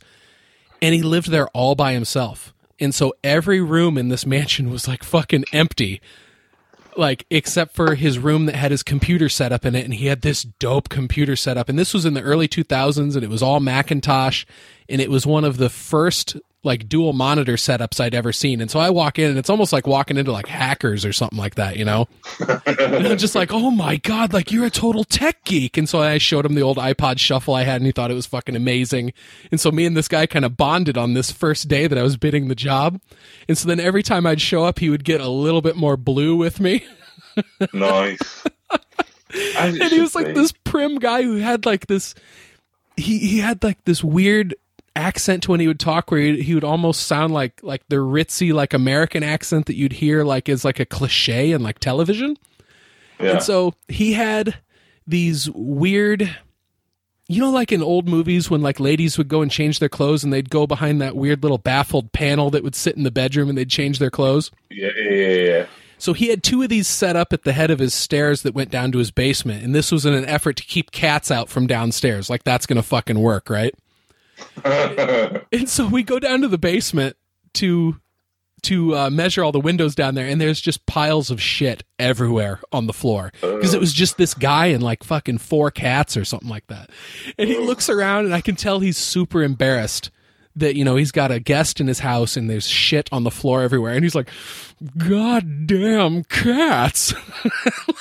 And then he just went off. It's all saying they were assholes and shit like that. And I'm just like, it's okay, man. I mean, you were using fucking old school dressing panels or something like that to try and keep cats out of this basement. Like that's gonna fucking work. Yeah, that's not right. But I just did not expect hearing those words to come out of this guy's mouth with that goofy fucking mannerism he had of speaking, and it was beautiful. $120 for a $5,000 job. Fuck yeah. Oh, I was pissed. I was fucking pissed, man. And that lady I worked for was so mean. Just fucking mean, you know? Yeah, I've been there, done that. I mean, I'm so happy now I'm self-employed. I mean, I hate having to pay tax and shit like that. I mean, I'm just doing my tax return now. But I'm my own boss. If I don't want to go into work one day, I won't go into work. If I want to work extra or, you know, it's all down to me. It's my integrity and it's my choice. Now, the job I was doing before I went self-employed, I was working all sorts of stupid hours. And they were a stables company. So we used to make stables. So you would be in the workshop and you'd make all the panels, the roof, the doors, everything, so it was all loaded on the lorry, and then you'd go out all over the country, leave at fucking God knows what time in the morning, go and put the stables up, and be back in the same day, and you'd bring home a check for £3,000 or £4,000, and you're like, and we're just getting, and you weren't getting any extra, you weren't getting like, oh, you know, well done, you finished, fuck off home early, and I was getting so stressed with it, and not making any decent money. And I was also doing private work at the time to try and make extra money because, of course, we've got the new boy and we're trying to like keep everyone fed and happy. And I was getting more and more stressed that one, I think it was a Monday morning, I drove, this is literally what happened, I drove into work, I sat there at 7:30, from 7 till 7:30, and before I knew it, I was driving around to my boss's house, knocked on his door, threw the keys in his hand and said, I can't do this anymore, and I was gone. That was it, just quit. Nice. And I had 2 weeks work ahead of me that I knew I could do. And I've never stopped working since, and I've not even advertised, and that was 3 years ago. Oh, that's pretty cool. You don't even have to advertise and you're getting that much I've never advertised. It's just word of mouth. You know, the little bits I do on Facebook that I promote the business, but it's mainly just people, you know, saying, "Oh, use this guy or use that guy." So, yeah, 3 years now. I haven't advertised. Well, like you were saying earlier, that, you know, you find a hard time people that'll work up to your standard. I mean, that goes to show it right there. Exactly. If word of mouth is, you know, hey, you need to hire the Wood Jedi. They don't call me the Wood Jedi. And that's a damn shame. Only for you lot. I know, it's only for you lot. I think I'd just get laughed at over here if I actually went by that. I think it's beautiful. It's great. I love it. But yeah, it's I've got to get onto more videos. Well, I remember before I even knew you very well, I just saw you post something in the Leftover Army that, you know, you're the Wood Jedi, and I'm like, oh, I'm following that. I'm checking this out. Yeah, I need to get. The trouble is I mean that video that I did for the lightsaber that I gave to Joe Vitale. I love doing that. It was great fun. I bought myself a fucking GoPro camera and all the software, and I was like, I'm going to make a go of this because I enjoy it, and I always like video editing and doing that sort of stuff as well. And the trouble is my workshop is at my mother's house, and it's half a single garage. So it's probably 3 meters square, bit of room that I've got. Oh, man. And in there, I've got my table saw, I've got my chop saw, I've got my lathe, and I've got my pillar drill. And I've also got all my material that I use for work. So I've got no fucking room. So to actually go in there and do a project is so demoralising because you have to clear so much stuff out of the way to start. Oh, yeah. Which is why I haven't done anything for a while, and I really should. I really should get on and do some more because I've got so many ideas that I want to get stuff made for people this year. But I mean, mind you, it's only fucking January. What am I talking about? I'm not being that lazy yet, but it's starting to try and get over the Christmas blues and not the blues, but the lethargy. What's the word? Lethargy? The lethargy or whatever it is. Yeah, try and get over that. Of like, I just want to stay at home for a little while longer and not work. But yeah, I've got to get more videos done. Dude, I can relate to that like small shop feeling because I've got a full-size garage, which over here is like 20 feet by 22 feet. So it's like you can comfortably park 2 cars in there. But the back 12 feet of it is like, it's all a cave, that I've turned into a climbing gym. Yeah. And so I've got all these mattresses on the floor. And so really I've got about 8 feet by 22 feet of usable space, which also then has storage and shit in it. And so before I do a project, it's almost like I just move one of the cars out of my driveway in front of the garage, and then I set my table saws out there and run the cords out. And so it's like, okay, it needs to be nice out. I don't have a cement driveway, and so hopefully it's not going to be too rainy or I'm going to be tracking fucking mud back and forth. Yeah, that's the problem I had. Yeah, and it's like I get motivated to do all these different projects, but then it's like before I can do a project, I need to fucking organize my workspace because I have a really hard time working in an unorganized space. Like I feel like a clean workspace is an efficient workspace. Oh God, yeah. If only I could. I mean, the other problem, of course, is my mother's there. Bless her, she's my mother, but she's a bloody pain in the ass. And she's the sort of person. Now, unfortunately, when I was 16, my mother had an accident on a motorbike, and she's a paraplegic. So she is a bit dependent, and whatever, what have you. Yeah. But I will be working with a router or something, and I'll have ear defenders on and a mask and goggles and like the whole shebang. And she'll still come out and she'll be trying to talk to me while I'm doing this. And I'm not doing this for fun. I'm doing this to try and make myself money, to feed her grandchildren, to keep everything going.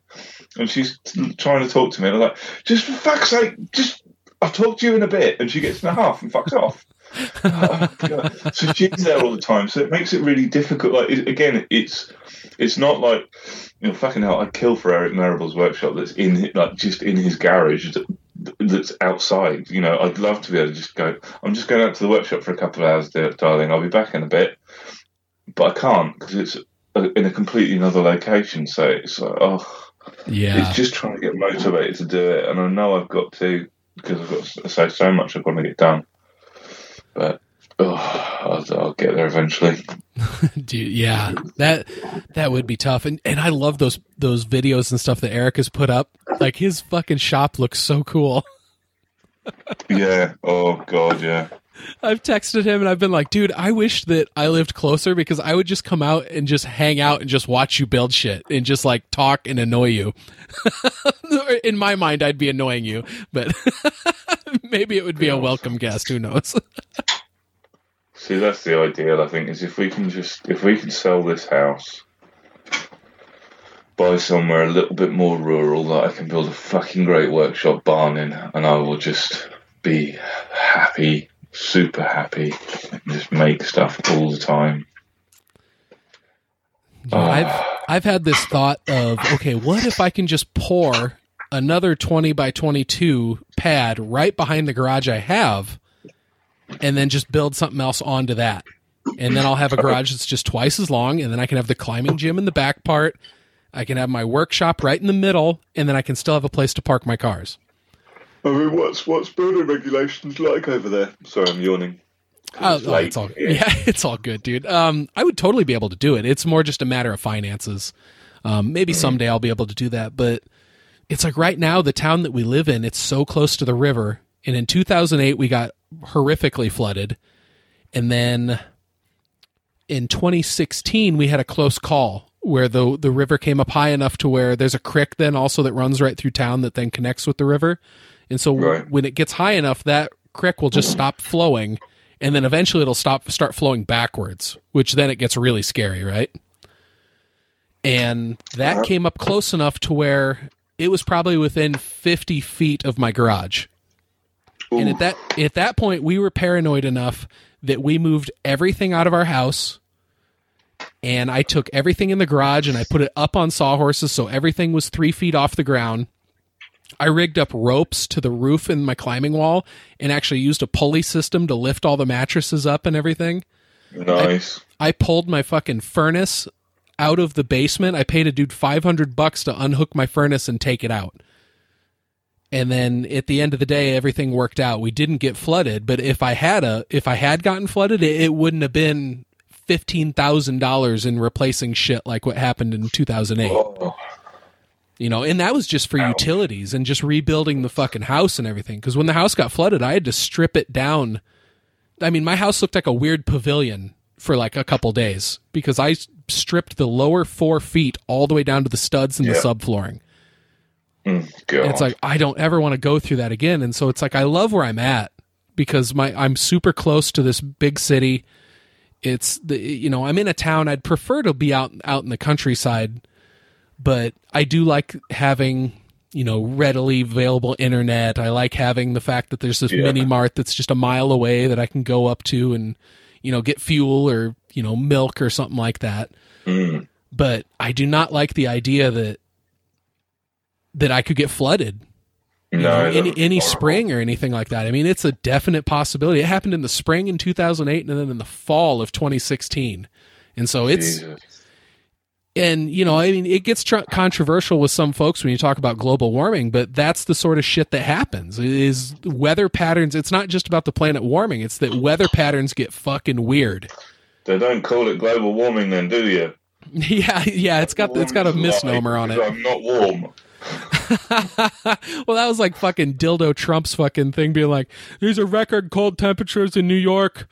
Why is this called global warming? It's like, you fucking idiot. But I've been trying to look at that shit differently after that last podcast I did with James when he was kind of putting it out there as, he's a fucking, him and his Twitter account's a distraction.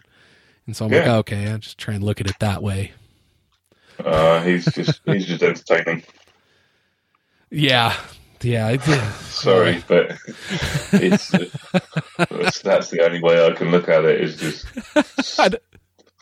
it's the weirdest sitcom in the world. It is, right? And I don't mean to veer us into politics. I don't want to force you into talking about American politics. I don't know enough about it to talk about it. I just know that it's fucking bizarre. Yeah. Bizarre is a good way to put it. Yeah. I still like what Jake said. Jake was the funniest one, I think, was that he said he's just waiting. They're going to make sure they got their passports ready and they'll just wait around in America long enough to see where the bombs go so that he can then put on photo, like have a go at the people that voted Trump on Facebook. That was what it was. He just wanted to live that long. He could just go, I told you. I told you, you fucks. Yeah. You see what you've done. Yeah. It's so scary. Sort it out, Jack. Run for president. Oh yeah, that I don't know if I'd be good at that. I'm too honest.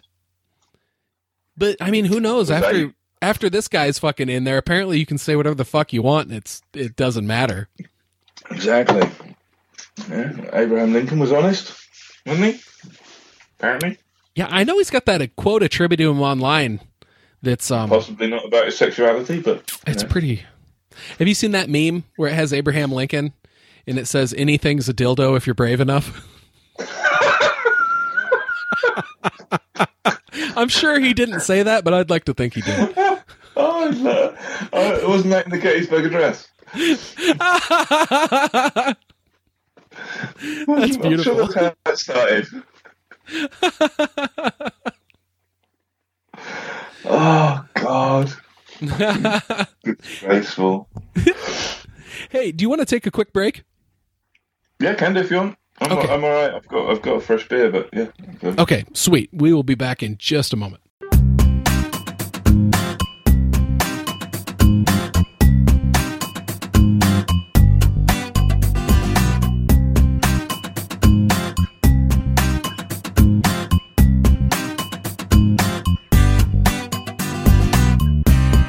All right, and we are back. Thank you for that. It's all right. So, let's see. Okay, so we skirted dangerously close to politics there, and we can run away as fast as we can.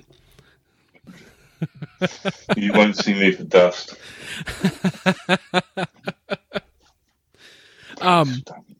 So what comics are you reading these days, dude? Like, which ones are you most stoked on? Oh, God. What am I reading at the moment? Baby Teeth, which I love. Yes, that one's been good. That's getting better and better. Eternal Empire, which is awesome. New story arc of that started, which is good. Yeah, I just picked that one up today, so I haven't started it yet. But man, the cover looked really good. Yeah, it's a really good issue, that one. It kind of blows the whole world wide open a bit. What else am I reading on my pull list? What else is there? Nearly finished that Garth Ennis run of Dastardly and Muttley, which has been really funny. And Jimmy's Bastards, and Donny Cates' is Thanos. And what else am I reading? Darth Vader, Kingsman, and Dark Knight's Metal as well. That's pretty much my pull list at the moment. Has that Darth Vader book totally blown you away? It's not blown me away. It's been really, really good. But I'm always a bit iffy about anything that tries to fill in gaps that we don't really need to know about. But it's been. I'm interested to see where it's going, because obviously he's still using the lightsaber he took from that other Jedi, isn't he? And he's got to yet find his own new lightsaber, which is what I'm kind of waiting to find out where that's going. So yeah, it's good. It's not blowing my socks off, but yeah, really enjoying it. Yeah, it was way better than I expected it to be. And yeah, I really liked the last Darth Vader run they did though, with the Karen Gillan one. That was really nice. I'll have to go back and read that one. When does that one take place? That one's between Empire and Return, or is it New Hope and Empire? It's when you get introduced to Dr. Aphra and the two psychopathic droids that he has. He has an R2 unit and a C-3PO unit, and they are cold stone killers and enjoy it. They love killing people. It's really, really fucked up. I've never heard of that character before. Dr. Aphra? Yeah. Yeah, she's a female character. She is canon as well. She's like a, I can't remember whether I don't think she's a bounty hunter as such, but Vader comes across her and she helps him out with tracking down Luke, I think it is. Tracking down the guy that destroyed the Death Star. She finds it's Luke, and then the Emperor orders Vader to kill her, but he doesn't. He keeps her around as his secret agent. And then, as I say, these two droids turn up with her, which is I think it's 000 and I can't remember the other name of the other droid, but they are literal psychopaths, and you see them kill and maim quite a few people, and it's fucking awesome. Oh, sweet! I'm gonna have to check that out. Yeah, I think they did 4 story arcs of that one, like it's 20 issues. Oh, nice! It's not too bad to read, but it's some really, really good stuff in there. And you see a little bit more of interaction between. That always to me seemed like a story that I was interested in what happened to Vader between New Hope and Empire. Yeah, because the last we see of him is just kind of getting spiraled off into space from that blast from the Millennium Falcon. And the Vader book literally picks up from there, so which is quite cool. So that's definitely worth reading. But yeah, other than that, I'm just working through trades at the moment. I mean, currently, the book that's on now is Sex Criminals Volume 4. I'm reading that. I've just finished Rat Queens Volume 3 and Saga Volume 8. And the trade paperback pile does not seem to be going down. That's how it goes, right? Pretty much. You just keep, oh, look, that's on special. I'll buy that one. Oh, look, that's on. I've got a £10 Amazon gift card. I'll buy that. But yeah, it just keeps on going. So, and I've still got a load of trades on my digitals as well to read. Yeah, my digitals one it's because I can get the digitals for so much cheaper, and then like with Comixology Unlimited and stuff, I can find stuff on there. And my digitals pile is so big. But as far as like actual print books, I'm down to I'm looking at my trades right now, and I've got Preacher Volume 2 that I still need to read. You've read Volume 1, right? Yes. Yeah, I loved it. And why haven't you read Volume 2? What's wrong with you? It's thick as fuck, and I've got all these other books. It doesn't matter, dude. I read Volume 1, and I literally bought the rest of them the same night. No shit. I couldn't stop reading Preacher. I loved that book so much. I still do. And it's really good to go back with Ty and actually read through it again, because it's been fucking near 10 years since I read it. Yeah, I've been loving that podcast, dude. Humperdew Review is very fun. We're getting there. We are definitely getting there. We've had some teething problems and some botched recordings, and trying to get the rhythm of doing a page each, and yeah. But no, we're finally finding our groove, which is quite good. And to read through it again with Ty is great. And yeah, it's just remembering how good that comic was and how fucked up it gets. I mean, like if you've only read book 1, you haven't even scratched the surface on fucked upness. It's just beyond ridiculous. Yeah, so I just grabbed this volume 2, and so this one collects issues 13 through 26. So it's the next 13 issues in it. Yep. And then I picked up Colder. And I'm about halfway through. I bought it. It's on the top of my pile at the moment. Oh, dude, I read the whole first story arc, and it was good. Good. Yeah, is it awesome? Oh, it's fucked up, dude. You're gonna love it. Like, because what's weird is that this main character in Colder is like this crazy person, but he has this weird ability to where if like he touches someone else who's like legitimately crazy, it can like open this doorway and like he can step into this other dimension where like kind of like the crazy people live. It's like what they see. Jesus. And dude, this other world that they step into, it reminded me of the movie The Cell, when they go into the serial killer's mind and everything's just fucked up, and it almost looks like a fucking 90s Nine Inch Nails video. Nice. Yeah, it's fucked up shit like that. I mean, the artist had to have had a lot of fun drawing this crazy shit. And just, looking at the cover of Colder. And for listeners out there, just look up Colder #1. And you'll see what I'm talking about. It's disturbing shit, but it's beautifully drawn. Yeah, that cover got me completely hooked. I'm just horrific. Yeah, that's on the top of my pile, and I've got, what have I got to read there? I've got Curse Words. I've got Flash Rebirth, the Joshua Williamson first trade.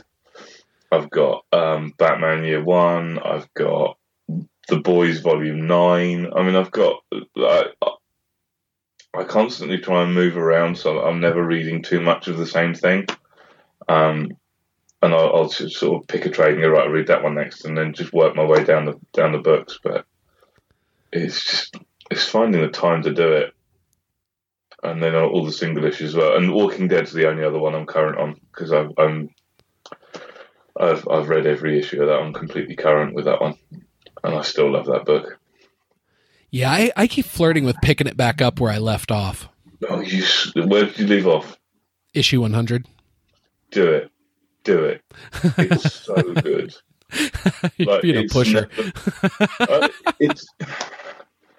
I mean, no, I know what you mean. It's never been bad. There's been a couple of slower issues, but you know, I mean, I won't watch the TV series anymore because it's just not a patch on the comic. And I mean, what they did with Negan, and then after Negan, you have the Whisperer's War, which is fucking amazing, and just the way. So you know, you had the Glenn issue, didn't you? It was 100. Mm-hmm. Yeah, I mean, they do that to you again, and you don't see it coming. The absolute, I suppose, it's arrogance of Robert Kirkman to think that he can just kill characters off with no build up. Like all of a sudden, you'll turn the page and the main character's dead. Yeah. Like what the fuck? How did that happen? I want to unread this. I don't, because you care about them, and that's how I felt about Glenn. I was like, how the fuck are they doing this? And he just continues to do that, and this latest story arc that they've just started, which is that they found another settlement with upwards of 10,000 people, I think, in it. Oh wow! So they found civilization. Finally, it's like it's happened. They found the rest of humanity. To see where this is going to go now is going to be quite interesting. Yeah, dude. When I was Jordan's picked it back up from this new. I mean, basically, so if you're not at all tempted to pick it back up, I'd recommend getting back into it on this current issue because it's the new story arc, and I know Jordan has from the Supercast, and he literally said, "Do I need to go back and read it?" And I went, "No. Here are the 2 bullet points you need to know," and that was it. Like the 2 main points that he needed to have read. But yeah, you could literally jump onto the new story arc and not really have to worry about it too much. Okay, so when we're actually done recording at the end here, yeah. I'm going to have you give me those bullet points and then tell me what issue numbers to jump on, and I'll jump back on it. Okay. Okay, I'll do it. You can do it. If you can do it and you have access, get back on from issue 100. Honestly, you should. It's worth it. It's just Jordan wouldn't do it. Yeah. And I can understand what he's talking. I don't read as many books as Jordan, but I read close to as many as he does as well. And it can be hard to keep up with that many books, man. Oh, of course it can. Of course it can. I mean, I still haven't even started the Doomsday Clock because I haven't read Watchmen yet. You've never read Watchmen? I've never read Watchmen. Oh, you're in for a treat, dude. That's a fun book. I know, like, but it's deep. I know it is, and it just looks so daunting. I will read it. I'm not gonna. I've got it in the pile to read. I just haven't got around to it yet. So, but I mean, you've got 76 issues to catch up with Walking Dead. Basically, they're on 176 now. Yeah, that feels daunting. Yeah, I think I might go with your bullet points idea. Okay, all right. I'll give you the bullet points. Because, I mean, it isn't like those 76 issues are going to disappear. I can always go back and catch up on it again. Definitely. But, I mean, yeah. No, Watchmen's a bit daunting to me. I mean, it was like... And to be honest with you, The Long Halloween has put me off reading older books for a little while. Do you know what I mean? Did you not really enjoy The Long Halloween? It was boring as fuck. Okay, finally, I feel like I've been wandering out in the fucking cold alone with this opinion. I can't believe I finally fucking meet a kindred spirit. That book bored the shit out of me, dude.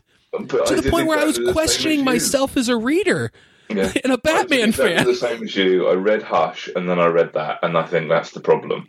Yes, thank you. I mean, I can understand it being people saying it's a great book because it is. The mystery and the detective part of it is great. The art is not good. The art is so... Okay, the colors are muted and drab, and the art, it feels so fucking scribbly and weird, but I'm comparing it to Jim Lee. And if you compare anything to Jim Lee, it's going to maybe fall short. Like, if you're a fan of that... hyper detailed drawing that Jim Lee does, and then you go to, what is it, Tim Sales maybe that did the art? No, didn't Tim Sales write it? I thought Jeff Loeb wrote it. Oh, I don't know. Yeah, I don't know. I don't care. Yeah, fuck it. Look it up yourself, listener. Yeah, it was really dull. Yeah, I thought so too. I read it and I was like, one more month. I was like, fucking just... It's obviously Harvey Dent. Just fucking deal with it. I got so tired of seeing the fucking... It's like, okay, here's another crime scene with a baby bottle nipple laying on the floor that they used as a silencer. It's like, ugh.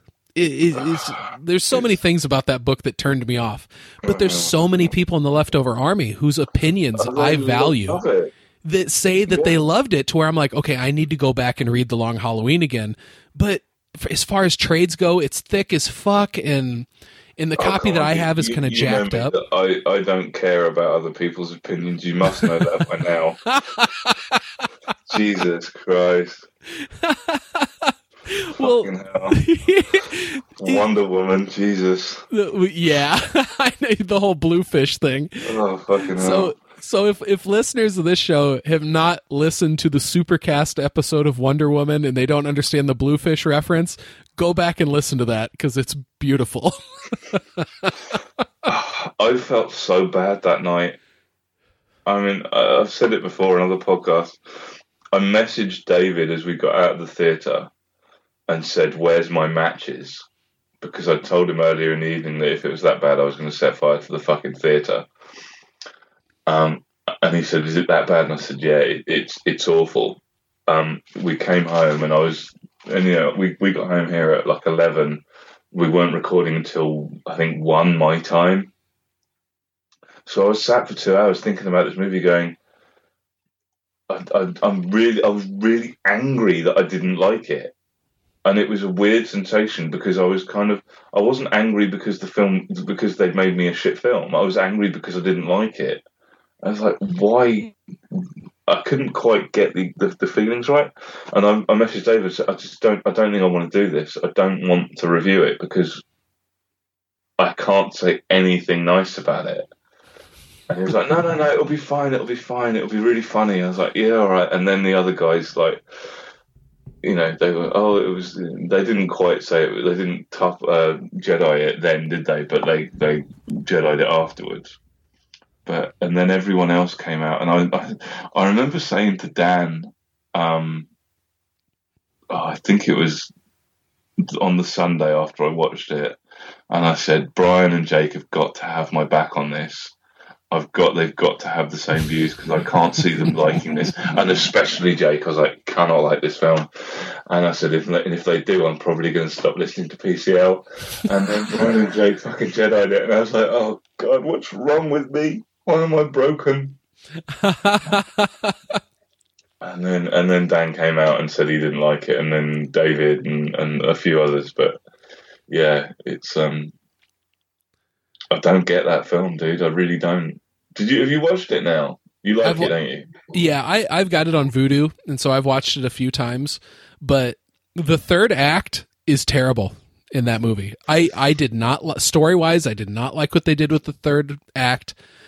Spoilers for Wonder Woman. I did not like Professor Lupin ended up being the bad guy.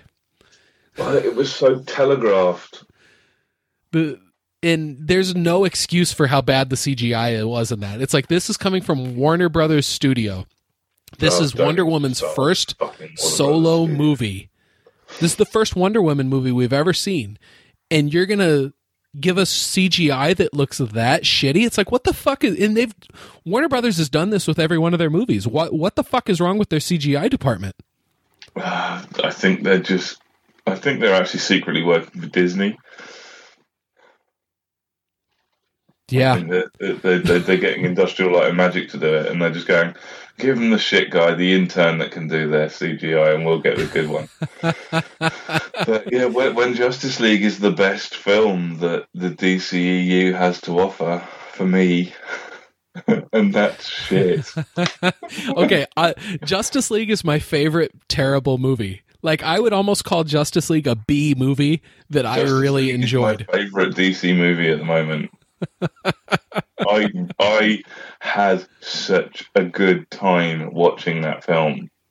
I walked out of the theater just smiling ear to ear. Yeah, we did. Me and Kat did. We were like, this is good. And it was funny because the first scene that comes up with that stupid CGI moustache remover.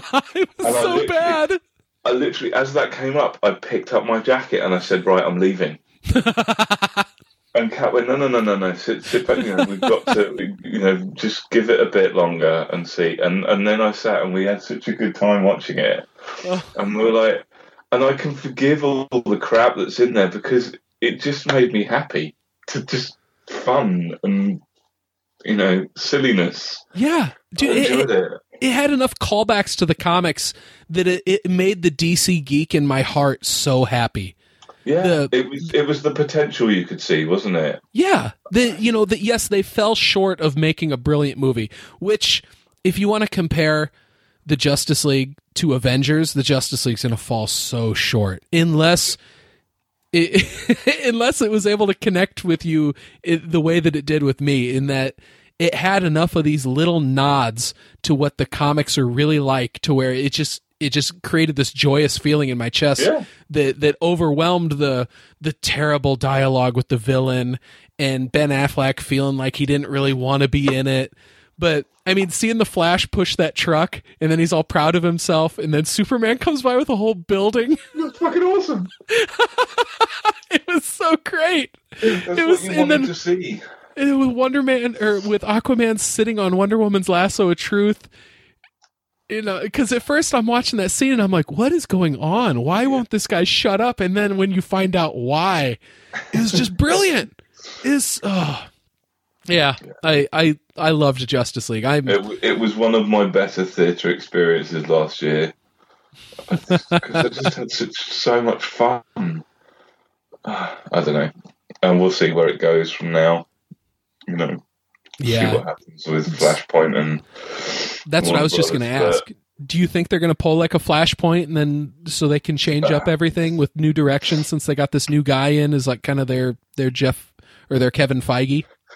I really don't know. No, the trouble is, and this is what everyone keeps saying, is that Warner Brothers needs to back away from DC. The trouble is Warner Brothers is DC. Yeah. There is no Marvel and Disney. Marvel is a company that is owned by Disney. Warner Brothers and DC are part of the same company. They are the same thing. There is no separating the two, which is why Warner Brothers will always be an exec. I'm not going to say a director's studio because it's not anymore. It's an executive studio. So they will put out whatever they want to make as much money as they possibly can. Now, there is nothing that I have seen from Warner Brothers last year or the year before, I think, that has been of any decent standard. And I may be wrong. I might be missing a film, but I can't think of anything. That includes the most recent Harry Potter piece of shit, which I didn't like. Was that like the Cursed Child thing? No. The Cursed Child was something completely different. It was the Fantastical Beasts. Thank you. Okay, yeah. Which I didn't like. I didn't like the fact that they're just, they're expanding a universe to make more money where it doesn't need to be expanded the way they're doing it. What drives me mental with Warner Brothers is everything needs to be linked. Like Fantastic Beasts needs to be linked to Harry Potter by putting fucking Dumbledore or Grindelwald, or rather than just doing a separate story about the main character that doesn't have to correspond with anything else. The same way as they're doing with the DCEU, they're trying to make everything linked together rather than just going, let's make some separate stories and see what happens. Yeah. That's all they did in fucking Marvel. They made separate stories, and then right at the end they went, let's give a little clue to see what happens next. We don't have to follow through with it. We're just going to give a hint. And it worked. DC can't, like Warner Brothers can't seem to fathom that, and that's where it's going wrong. Yeah, I totally know what you mean, because it's like instead of just throwing it in as like kind of a nice teaser, post-credit scene, mid-credit scene, whatever, exactly. Instead it's like, no, we need to write this into the plot. Because like all that shit in Batman v Superman with him looking at the surveillance footage of the Flash and with Aquaman holding his breath in the shipwreck, it was bad. It just added to more dullness in that movie. Whereas if they'd have thrown just something in, if they'd have just thrown something in as a post-credit scene, it would have been a lot better. I mean, but I don't know about you, but I remember when I first saw Iron Man, the first Iron Man film. So before any of this, we had anything that we've got today, and the end credit scene on that when Tony Stark mentions the Avengers Initiative. Now, when I first saw it, I lost my fucking shit. Because you're seriously going to do the Avengers? What the fuck? How's this going to work? Yeah. And your interest is peaked. With that, you're like, well, you started off by setting up the Justice League. What's the fucking point in continuing this? If you're going to give me a DCEU, I want a really solid Batman. I want a really good Superman, and I want them to be the opposite sides, the opposite sides of the same coin. If the Justice League comic books, Batman is serious, is miserable, is moping, and then you've got Superman who's the light and laughter of it. Not the other way around, which is what they've been doing. They've been making Batman more lighthearted and cracking more jokes than Superman was in fucking BVS. Mm-hmm. Build me some really good characters. Build me some really good stories. I'd like to see, for fuck's sake, all they have to do, really, is take the DC animated films and make them live action. It's really simple. Like Wonder Woman, the animated Wonder Woman's a great movie. Why couldn't they have done that in live action? See, and I almost wonder if they're worried to go there in live action because they're saying, look, we've already done this in animated, and we need to give our audience something different. And if that's the case, then they really need to face the reality of, look, the different that you're coming up with isn't good. Working. Otherwise, Jumanji wouldn't be outselling the Justice League. Like, that's fucking insane. Such a good movie. So good. It's Jumanji? Oh, yeah, it's great. I haven't seen it yet, but when I went to see The Last Jedi, I saw the longer trailer for it, and I was like, okay, I gotta admit, this looks pretty fucking great. You should take the boys to see it. It's a lot of fun. Oh, okay, yeah, I bet they'd love it. It's a really fun movie, and Jack Black and Kevin Hart steal the show from The Rock, which is something that I'd never thought possible. Yeah, right. Yeah, that's tremendous. I know The Rock's kind of been on a roll, like he can do no wrong, but I really wonder what Rampage is going to do for that. Yeah, see, San Andreas didn't break him. I don't think Rampage will. I think it's just going to be a stupid fight movie. I still want my Rock Johnny Bravo movie. That's what I really want. Oh yeah, that would be perfect casting. Yeah, that was rumored for many years. Johnny Bravo. I haven't thought of that character in a long time. Oh, such a great character. So yeah, I don't know. I mean, yeah. What were we talking about before we got onto the DCEU? I can't remember now. How did we get there?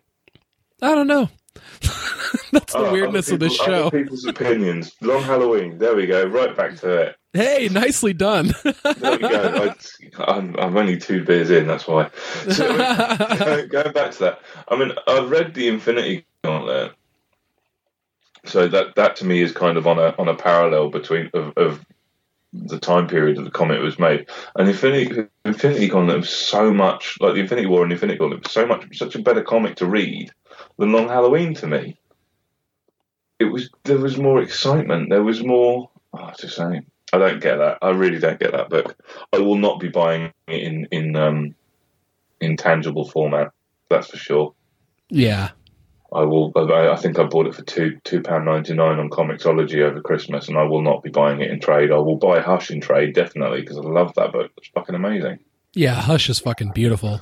So yeah, it's crazy.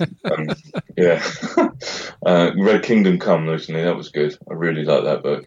Oh yeah, dude. Vitaly was going off about that, and it's like, number one, it's already going to be on my list because I mean it's Alex Ross. Come on. Yeah. But I didn't know anything about the story, but I found it on eBay for pretty cheap, and so I got these 4 square-bound books. So it's almost like they're mini trades, you know. It's like a trade that's like 1/8 of an inch thick or so. All right, okay. But it's bound the same way. And but I got them really cheap, and so you know they're not near mint condition at all. They're kind of beat up, but I mean, who really gives a shit? I got them cheap, and it's the story. And I was not expecting how great that was going to be. I mean, what an engrossing story. I mean, so Kingdom Come is like the future beyond the Justice League, when the Justice League is disbanded because new superheroes have come about that are a little bit more, you know, in touch with the modern world and not like with Superman's Boy Scout ideals, but with the loss of those ideals, they become a much more brutal team. And, you know, when Superman's had enough and they kind of hatch a plan to go and take it back from them, like, what an incredible story. And I love seeing old man Bruce Wayne in like that exoskeleton, because his body is so beat up that it's almost like he needs this exoskeleton just to move him around. It was really good. And the art through the whole book is just fucking gorgeous. Absolutely amazing. Yeah, Alex Ross is really without peer. I mean, there's nothing that comes close to the way that he does it. Nothing looks like his style. No one at all, I don't think. I mean, he's just completely different to anyone else. It's proper art, isn't it? It's not even just comic book art. It's every single panel is proper art. Yeah, exactly. I mean, you could picture it in a frame hanging on a fucking wall in the Louvre or something like that. And it's just, you know, happens to be capes in the subject matter. So have you read Jupiter's Legacy yet, or any of that Jupiter's Circle? Not yet. They've been on my radar ever since you told me about it when I was going off about how much I love Mark Millar. You've got to check those out. They're fucking superb books. Like, you can tell they're Mark Millar books as well, because you open the page and there's just blood, guts, and heads flying everywhere. Awesome. I love it. Have you read Nemesis? No, I haven't. That's now on my radar, thanks to you guys. It's on my pull list, on my wish list to get. I literally just bought the first issue of Reborn to have a read, because that's been on my radar for a little while. Yes, I've heard that one's good. I haven't gotten around to it yet, but it's been on my radar as well. And Jordan was like, dude, you've got to read this. And it's like, I just picked up the first issue because I was looking for a 5th comic to get in an eBay bundle, and it was there. So I grabbed that to read. I do like a bit of Mark Millar. Interesting. I mean, I really like the Kingsman, actually. The first trade they did, the Kingsman, was really good. See, I've got to check that out. I've never even seen the movies, but I've heard so many good things about it. You've never seen the movies? No. What's wrong with you? It's on my list. It's just me and my problem with fucking working in screen time, you know? My wife now disapproves even more. Fucking Strawberry Eaters, and you haven't watched Kingsman. Dare you. Dare you, Joe. Definitely check. The second film's not as good, but it's still fun. But the first film's actually really, really good. Nice. Yeah. I mean, if it's a Mark Millar, Mark Miller, however we say his name, if it's Mark Miller. Yeah, okay. I mean, if it's his property, I want to see it. Like, I remember I watched the movie Wanted before I ever knew that was based off a comic, and I would have never in a million years, if you'd been like, dude, you should read the comic that's based off. I'd be like, fuck that. But then you tell me like, oh, well, Mark Miller wrote that. It's like, okay, now I want to read it. Yeah, I've never even watched Wanted, so I really should watch it at some point. It has its moments. Yeah, I'll give it that. But the Kingsman comic's really good because they did change the film enough to make the comic different to the movie, so it's not a direct adaptation. But it still keeps with a lot of the themes and a lot of the the action set pieces are in there, which is quite clever to watch them do it. But I think because it's directed by Matthew Vaughn, isn't it? Matthew Vaughn, yeah. Oh, So nice. he's the guy that's going to be doing the new Superman movie. And I think that if he gets the gig as doing the Superman movie, I think he could really, really do it because he the way he directs. Batman movie, right? No, Superman, Man of Steel 2. Oh, okay. Who's going to be doing the Batman one that I'm confusing that with? That's the Planet of the or War of the Planet Apes guy, right? Yeah, which is oh god, I can't remember now. So anyway, I'm sorry, Matthew Vaughn, Superman. I'm sure it's Matthew. Yeah, I know it is. I know. It's the other guy, I can't remember. I'm terrible with names. I'm sorry. I totally fucked this But up. the way he films, the way he makes films, almost are like watching a comic strip, like almost watching a comic book, which are really clever. Like the way he uses the camera angles. Wes Anderson. No, not Basil. No, War for the Planet Apes. I'm just trying to find it. Matt Reeves, There you go. Planet of the Apes. He's Batman. Matthew Vaughn. Matthew Vaughn. Did we have a slight cat appearance on the podcast there for a sec? Yeah, very quiet. That she's here. Hi, cat. Joe says hi. Hey. She waves and says hey. She's just going to bed in a minute, I think. As it's now. You got to relate to her real quick that if she wants to be on Startcast sometime, it would be so much fun to talk about like her love of like pinups and stuff like that. That'd be so cool. Joe says if you'd like to be on Startcast at any time, he would love to talk about pin-ups and stuff. It would be really cool. No, darling. That's awesome. Bless her. I'll take us off the rails a little bit there for that. That's fine. too cool. So, well, what else have I read? I read Plastic. Love that. Yes, dude, that was so fucking. amazing. Wasn't it a weird ride? Oh, I just loved it. I loved it. And I didn't see the end coming at all. I was like, that's clever. Just throwing the microphone around now. Oh, excellent. That's right. Yeah, well, I've just got this. Excuse me. I tend to just buy whatever's reduced or whatever's cheap on Amazon at the time in my wish list. So I scroll through every couple of days or whenever I've got some money, and I just go, right, oh, that one, it's reduced by 30%, 27%, and however it works. So there's no real rhyme or reason to what I'm reading. I just order what No, that's the way I do it too, because there's so many freaking trades on my Amazon list to where it's like those ones that just stay in the $20 price range. I mean, they've been on the list for a while. Oh god, yeah. I mean, I've got all of the Angel and Buffy graphic novels on there because they just never come down in price. But then there'll be a run on the new 52 Batmans, and I'll order 3 or 4 because they've been reduced to just under a tenner each, or something ridiculous. I think I just ordered God Country, Descender Volume 5, I love that book. Oh, Descender's so beautifully. Those watercolors that Dustin Nugent did in that. So cleverly done. Yeah, it makes that comic really stand out. Mm. That's about to wrap up, too. No.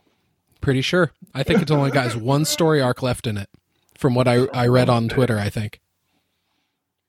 Christ. Oh, well. Christ, I have to read. I know it's both satisfying and sad when a brilliant comic comes to an end, because it's like, okay, you know how it's going to wrap up, but like I had that feeling with Nailbiter, to where I was like, I'm happy I'm finally going to know what the fuck is causing all these Buckaroo Butchers, but at the same time, it's like I don't want this to go away.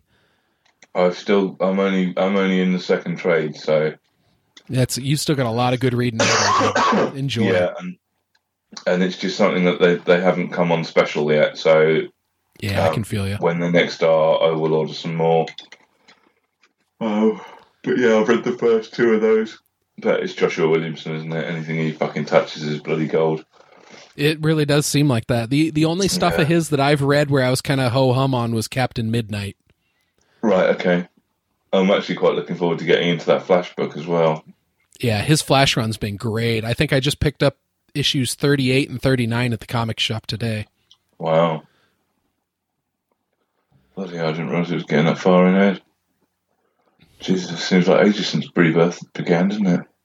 Yeah. It's actually been a damn while, right? Yeah, bloody hell. I mean, to the point where, that's not even on the books anymore. Now they've just gone to the corner box Yeah. look on the covers. Crazy. Fucking hell. Where does the time go? It goes by fast, man. Oh, doesn't it just? It was only Christmas yesterday. Right. Oh, Hey, man. do you mind if we take one more quick break? Yeah, of course. All right, thank you.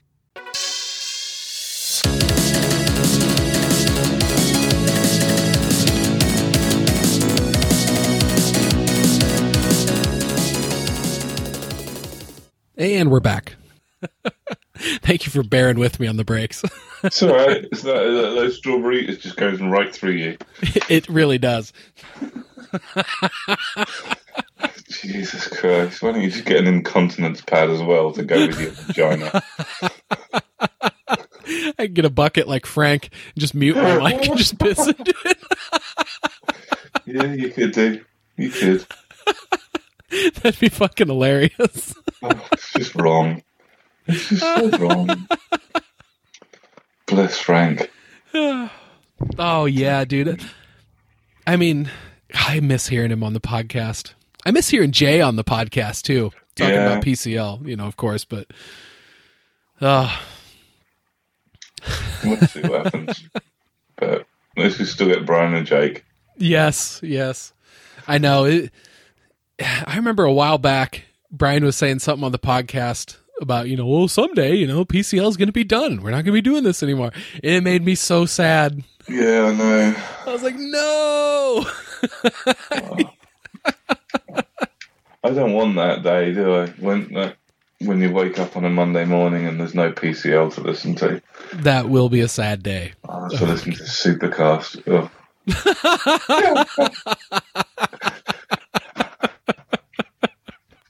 I'll get in trouble now. I'll get Jordan yelling at me. That's fucking great. Oh, Hey, as good as Vitaly is at busting people's balls, I think it's important that people bust his. oh yeah. I do it regularly. I just tell him that Jordan's just roll. You can hear. I constantly text you and say, I can hear you rolling your eyes at this point in the show. He's like, yeah, I know. You can just hear that. Oh, God. Yeah, I love those guys. When Jordan said something millennial or Eric said something, I'm just like, oh, God. Ah, bless them. Good guys. I know. It's been too long since I had Vitaly on here. I need to see if he wants to be on again.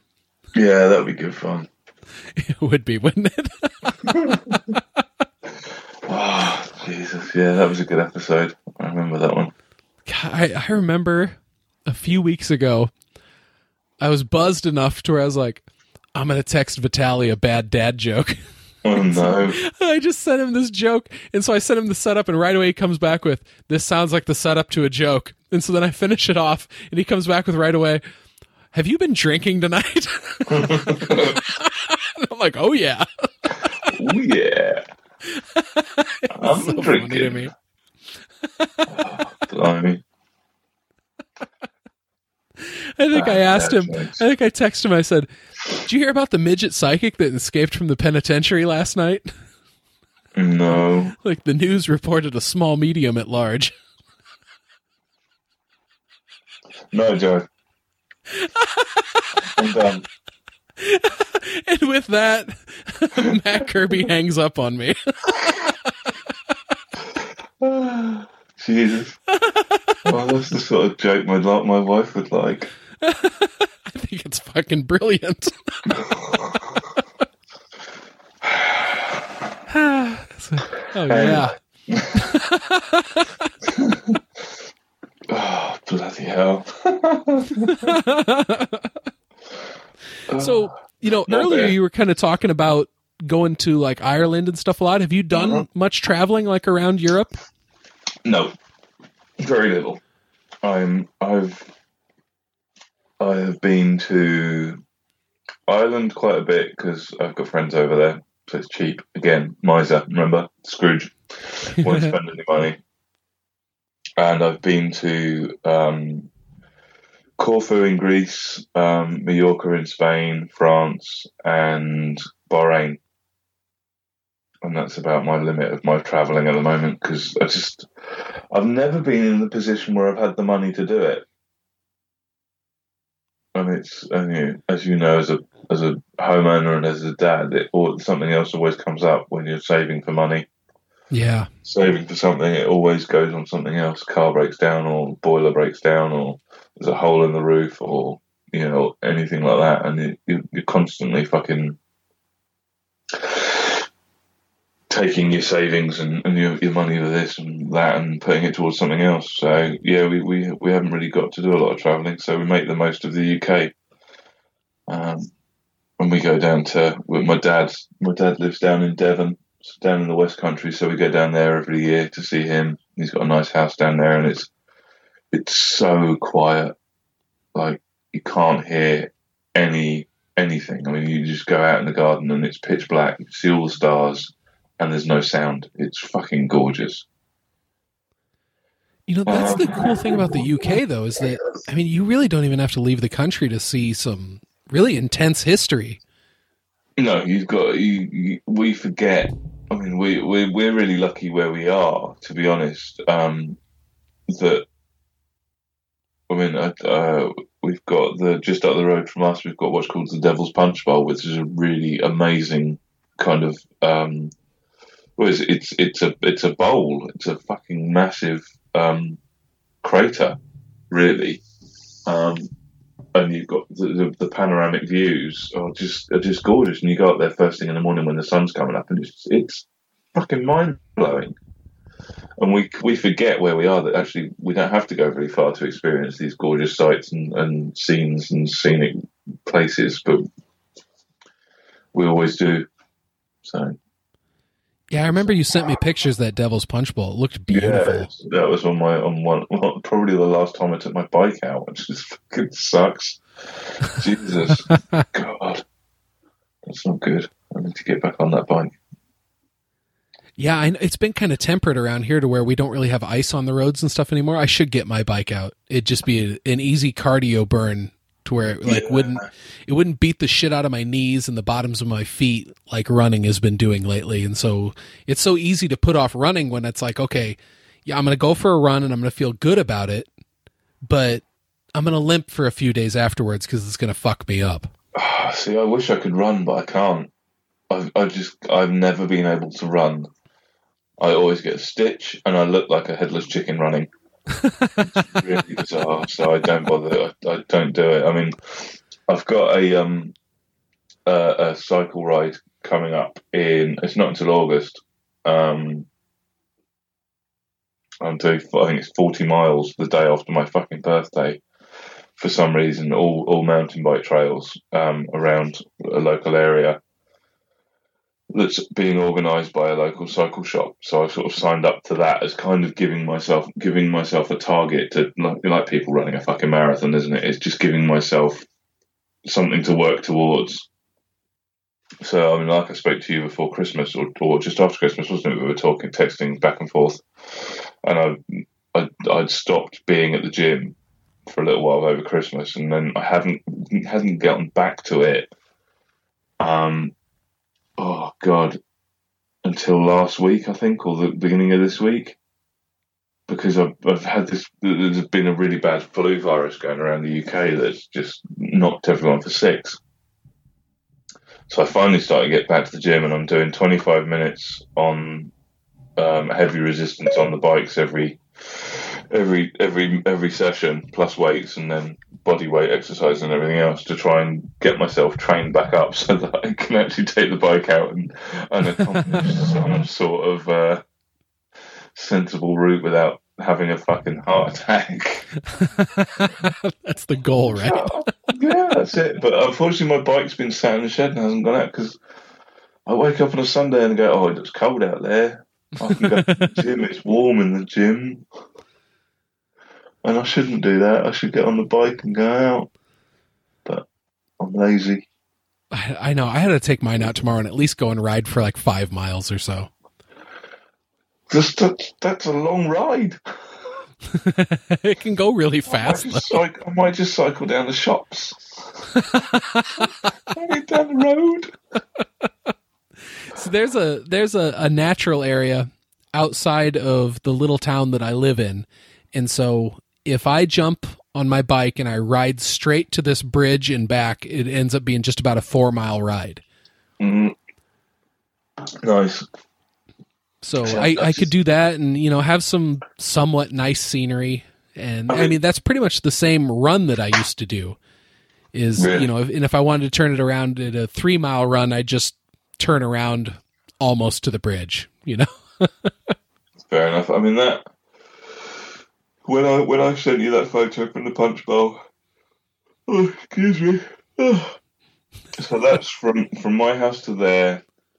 I can't, because my phone's died. I can't even get my Starvia account up now. But I think it's like an 400 foot elevation. So it's all fucking uphill all the way there. That'll kick your ass on a bike, dude. Oh, jeez, it does. I mean, it's fucking steep. So, and it's probably maybe 2.5 mile up there.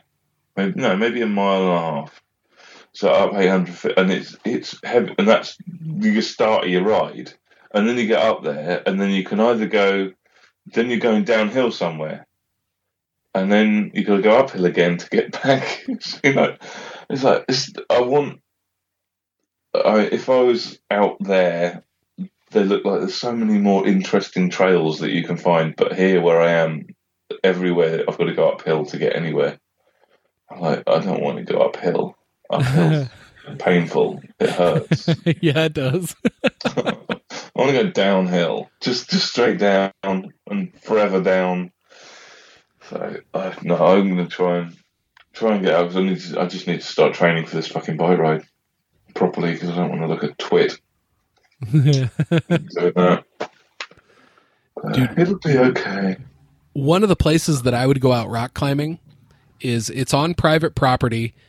And you have to go through this farmer's cow pasture to get there. And so you park up on top of this hill and you walk down through his cow pasture. And then you kind of come out in this low spot and you cross a creek. And then you got to go, you go through this cow pasture, which is all downhill. And then it kind of levels off a little bit. And then you go down another really big hill and then you cross a creek. And then you're pretty much at where this wall is right along this river.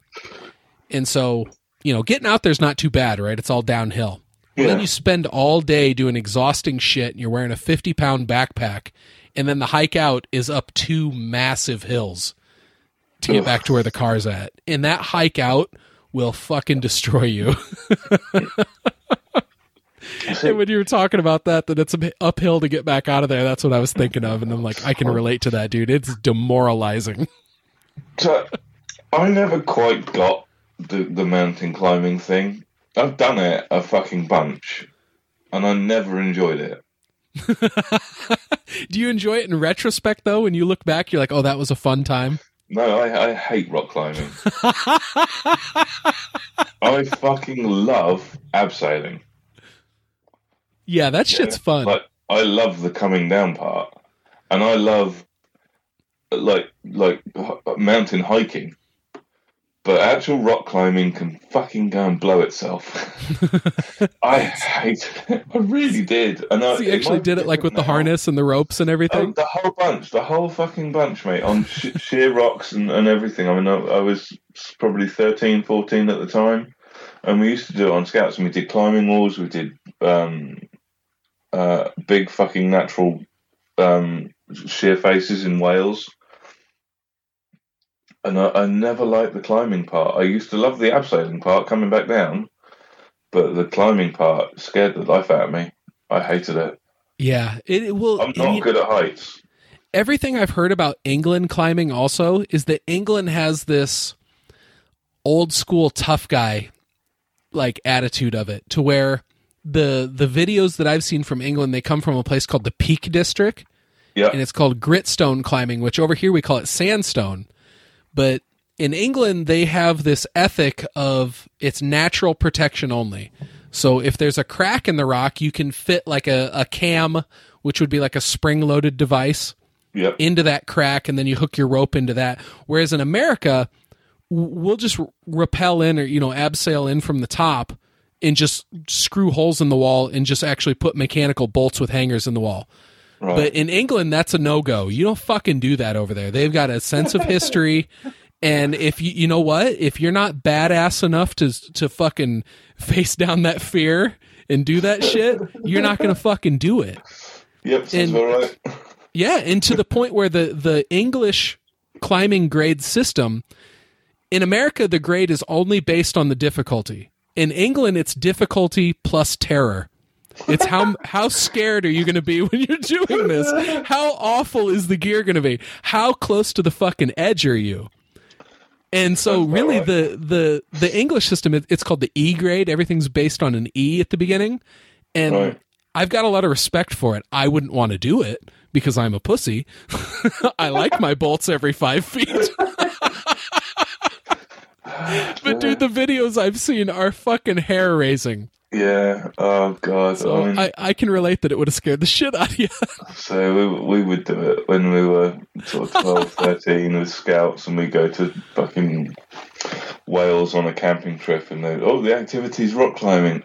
Oh no, not rock climbing. That's not fun. Oh, it's just horrible. And you're talking 80-foot cliffs. I mean, there were seriously stupid-sized cliffs, and you would only be going up halfway or like a third of the way, but you still got that vertigo of looking up. And it was horrible. I hated it.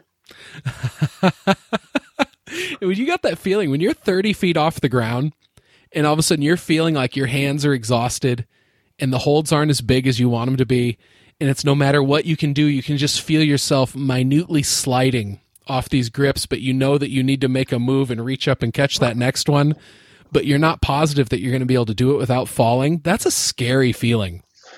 Yeah, I mean, I'm no good at heights anyway. I'm really not. I don't like them. I don't like them either. But I just fucking rock climb for then, you fool.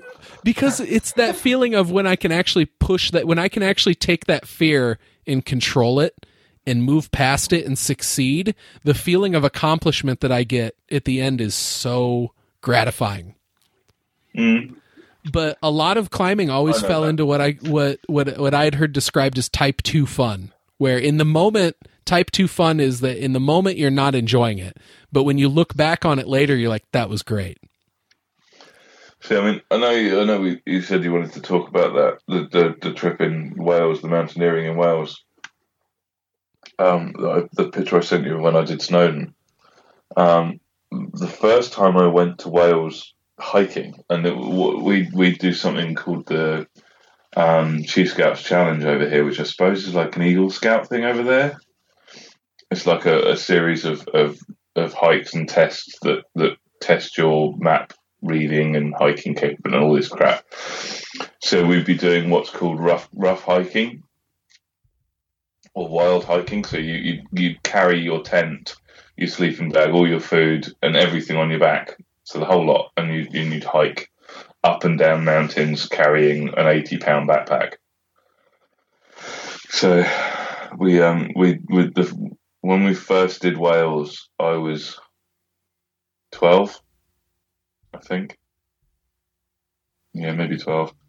And the first day we went up to the first mountain, and I think we did 2 peaks on the first day and then 3 the second day. So the first day we did the first peak, and I was hating it. Because I hate heights, and I didn't like the weather, and I was like, I want to go fucking home. I had enough of this. And then as we were coming down from the second peak, coming down to camp, it was like a steep slate hill. So it was loose slate. Are you there, Joe? Yeah, I'm listening. I'm sorry. No, I was just enraptured with your story. chugging strawberries. So it was like a slate shingly hill that was really slippery, and I kept on sliding down. And as a 12-year-old kid carrying a fucking heavy backpack, and I wasn't facing death, but the fear of going head over heels, and you were going down the side of a mountain, you were fucked. I was bawling my eyes out. I was like, I don't want to do it. I just want to go home. I don't want to do this anymore. Wow. Eventually, they managed to coax me down the bottom of the hill, got me camped up. The next fucking day, it was like someone overnight had taken all the fear out of me. I was running up and down mountains. I shit you not. I had no fear at all. I was just off. I was gone. And it's been like that ever since. And when we did that Snowdon trip that I sent you the photos for, which was 2 years back now, I think 3 years, we did that. I think we did the walk up was 4 hours and the walk down was 3 or 2. It might have been. And like, there's just no fit, and it was just a nice walk up a fucking one of the tallest mountains in the UK. No problem, no squabbling, no worrying, not a problem. Up we go, and I kept. It was, as I said to you on the message. So when we left, when we started out from the car park at the bottom of the mountain, it was sunny, so I had my sunglasses on. And it started raining about 5 minutes into the hike, and I said, hell or high water, I'm not taking my sunglasses off until I reach the top of the fucking mountain. We went through hail, snow, rain, sunshine, blistering sunshine, wind, rain, snow, literally all types of weather up this fucking mountain until we got to the top, and there was a goddamn blizzard, and I still had my sunglasses on. Fucking doing it, and then we got to the top, cracked open the beers, and had a good drink, and then walked down the mountain again. But the fear had just gone. So I love doing that, but the rock climbing, I just don't get it. Yeah. Well, so do you know the difference between leading and top roping? Yes. Okay. So, with top roping, it's kind of like bowling with bumpers. There's really, you're doing the same activity, but there's really no consequence to it. And so in the group that was kind of the dudes that I climbed with, whether they meant to or not, they would look down on top roping. And if you said, I think I'm just going to top rope this one, like there would be this air of, really? Come on. And it would get to the point where some people would climb it on lead, and they'd immediately just pull the rope. And so the rope would fall all the way back down to the ground. It's like, hey, it looks like you're leading it. And it got to the point with me where there was just, it was hard to go out and be scared all the time. Yeah. No, where it's like, maybe sometime I just wanted to fucking top rope it. But that's what I love about, if I go out climbing with, it's just me and Lindsay, then it's like, okay, I'm going to lead something just to get the rope up there, and then we're just going to top rope and have fun on it the rest of the day. And so I'd actually have more fun climbing with Lindsay. Yeah. Because, it was just me and her just going out and fucking around, just enjoying a day out in the woods where, we don't have to just bang, bang, bang and just do pitch after pitch. We can climb a little bit and then just hang out in the woods and just enjoy the sound of the wind in the trees and the birds chirping. And shit like that, and then when I had some injuries on top of it and stuff, it was, it was almost like a welcome break from that. Yeah, definitely. Because for a long time, I was obsessed with it. I mean, it was all I thought about. It was all I talked about. And so, in a way, those injuries were good because it helped me grow as a person. Because I was really fucking stuck on climbing for a while. And it's something that I'm still super passionate about, but thank God now I have other things I can talk to people about. Now I can bore people talking about fucking superheroes and shit. Oh, superheroes.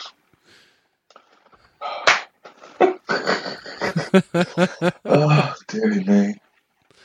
I don't even care, dude. That's something I will never grow out of.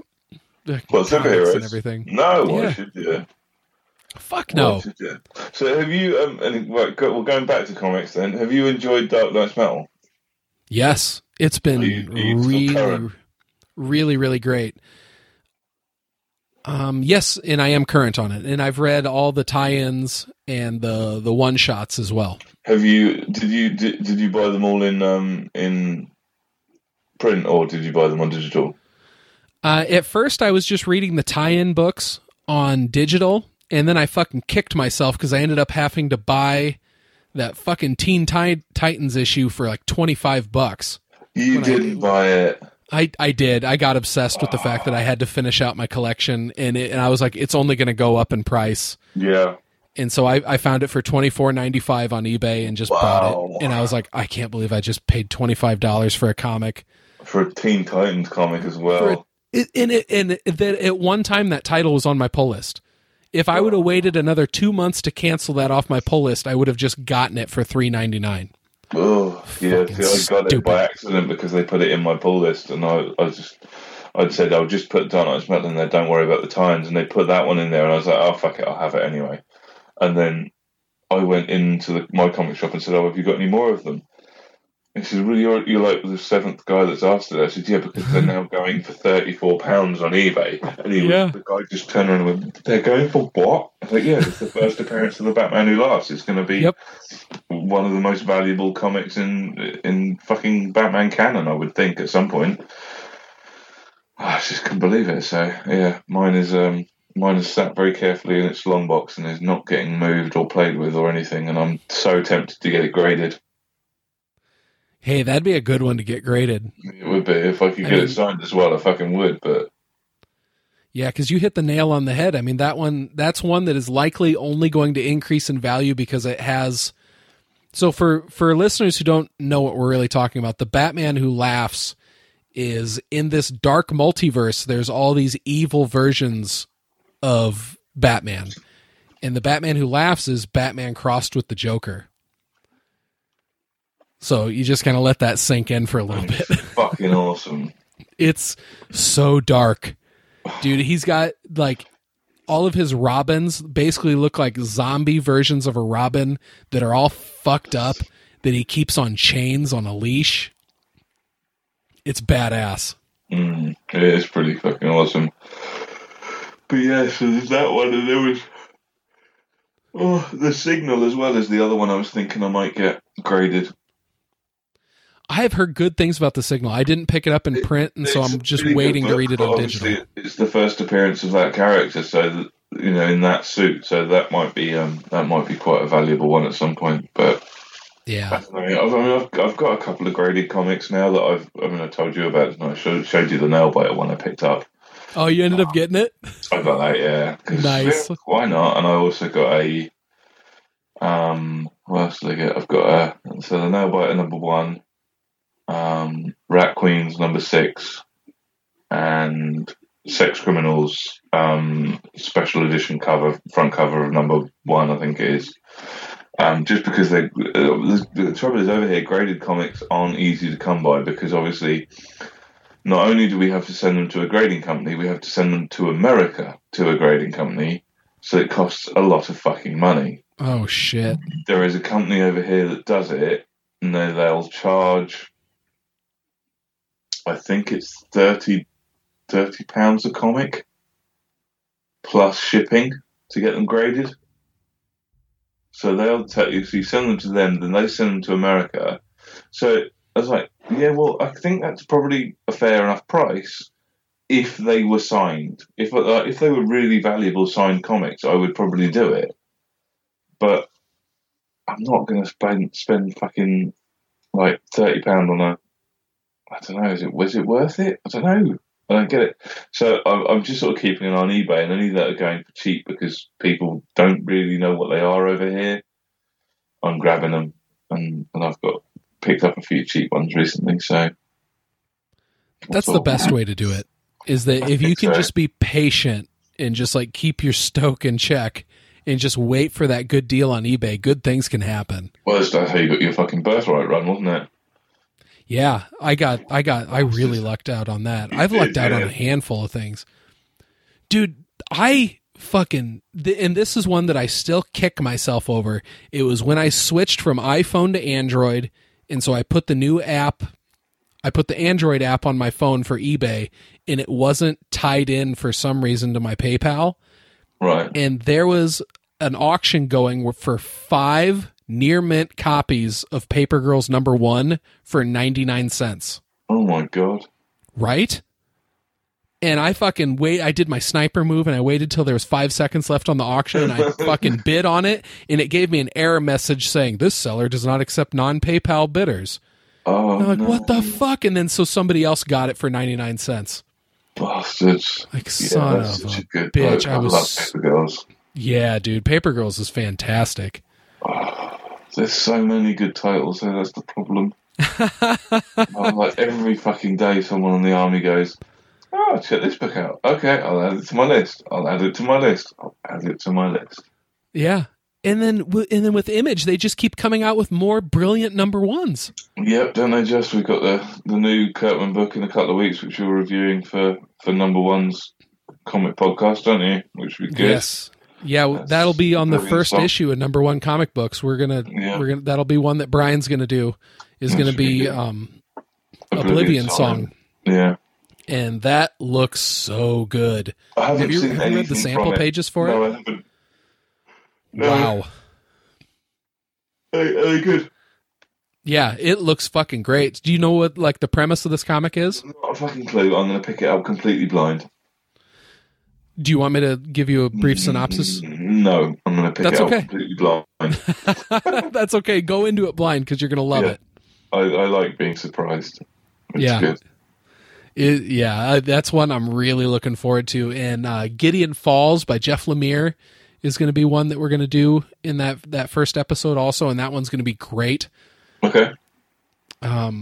Let's see, Rod is going to be doing a new Image comic called Prism Stalker, and I believe Rebecca is going to be talking Shade the Changeling Girl. So Okay. that ought to be good. That'll be right in the beginning of March when we pick up this show, and it's going to be a lot of fun. Yeah, no, I'm really looking forward to that. It's definitely a good idea. Oh, excuse me. Oh, yeah. Again, dude, I appreciate you staying up so late. I know this is late as fuck for you. That's right. It's only 1:30. That's good. We can move towards wrapping it up if you want. No, I'm all right. We can talk more bullshit. I'm quite happy. Okay, cool. I don't want you to feel beholden. No, not at all. No, it's dude. I mean, that's the reason I do podcasting with Ty and Paul and the Jello Council with Jake and David is because I enjoy talking to people. I don't get a chance to talk comic books with anyone. I mean, you know, my wife loves the Marvel movies and Star Trek and stuff like that, but she doesn't do comics. She hasn't read them. She won't read them. So Yeah. I'm kind of, I don't get to talk to people, and the only people I know locally that do that sort of thing are Dan and Stevie Lovelace, who live just down the road, but I don't see them often enough. So anytime I get to talk any comics or anything geek related is fucking awesome. So yeah, that's why Nice. I do it. It's all good. I've had the same experience with Lindsay where she loves like serial killer stories. Like she really gets into them. And so naturally I'm like, well, you need to read Nailbiter Volume 1. I'm like, just read the first issue in it and just tell me what you think. And so, you know, I left it right out. And so I've got my comics that are all in my pull list. I've got like a display box that I built where it's like four. It's like I've seen four. that. Okay, yeah. And so usually what I'll do is I'll put a paperback trade at the front of each one so that when you tilt the comics forward, it doesn't get a bend in the book. Oh, that's such a good idea. Yeah. And the other thought was I could just get a piece of plexiglass made that's the size of a comic book to put in front of each one as well. And then that would be a pretty good block as well. You could do that. But it's like it works out just having trades there, especially because I've always got trades that are on my list that I haven't read yet, and so those will just be right there, and then I'm reminded every day when I'm sitting on the end of the bed putting my socks on, like, dude, you haven't read Preacher Volume 2 yet. What the fuck? Yeah, that's it. How far did you get in The Boys? I'm halfway through Volume 6. So you did Herogasm, didn't you? Yes, what a fucked up storyline. It was brilliant. I love that book. It's just every page you turn to is just something more depraved. It was so good. I need to jump back into that one because I love the subplot they got in the background between Huey and was it like Stargirl or whatever her name is? Yeah. Because at some point that shit's going to come to a head and it's going to break my fucking heart. I just know that he's going to do this to me in this book. Because why wouldn't you? I'm not going to spoil anything. Please, yeah, don't. So I think I'm on 9, so I've got another 3 to go. There's 11 volumes in total. Okay, so it is wrapped up then. It is wrapped up. It is finished at 11. Okay, fuck, I gotta... Yeah, Preacher's 9 volumes. The Boys is 11, I think, so... Yeah, anything Garth Ennis. I've yet to read something by him that I was like, about, I think he's still my favourite writer. Yeah, he's brilliant, dude. And Jimmy's Bastards has been so good. Is great. Did you read the Dastardly and Muttley he's done? No, I've not read that one. If you're a fan of the old Wacky Races stuff, which you must be as a kid, you must have watched Wacky Races a lot. It's very funny. And he's writing that. It's only a 6 issues miniseries for DC. So he's doing that at the moment. I know I've definitely seen him, but I've not read any of it. Yeah, it's weird. So it's the premise is that 2 Air Force pilots are flying a mission in the Middle East, I think it is, somewhere, and they're trying to track down an old drone fighter, so drone surveillance. And as they pass it, it lets off some weird radiation that suddenly starts turning them into the cartoon characters of Dastardly and Muttley. So Muttley ends up with this dog's head. His head turns into a dog, and Dick Dastardly starts growing the mustache, and it starts affecting other people in the world, and it just gets really weird.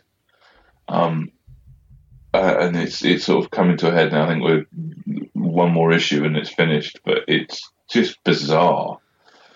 Oh, yeah, along the same lines of Jimmy's Bastards with the sex change fucking... I know, what the fuck was that? What's going on? And the guy with the one boob. Why did I get one? Okay, so for the listeners, in Jimmy's Bastards, it's basically like, imagine a really silly take on like James Bond, right? Yeah. Only all the villains are like bastards of James Bond from his many sexual exploits.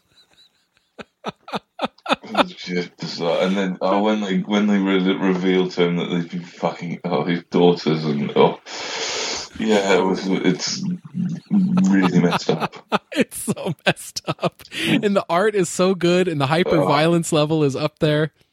Like, okay, speaking of hyper violence, have you read much of Invincible? I've read the first trade. Yeah, see, I am. So I've got 3 trades that are outstanding right now that I need to read, and that last one is Invincible Volume 8. I haven't picked that one up yet. Oh wow. Yeah, but dude, wow, what a great book. Yeah, when you get the opportunity, like, keep on with that one because I think you'll like it. I did enjoy it. I'm keeping an eye out on Amazon for the compendium so I can get like the 50 issues or whatever in a book.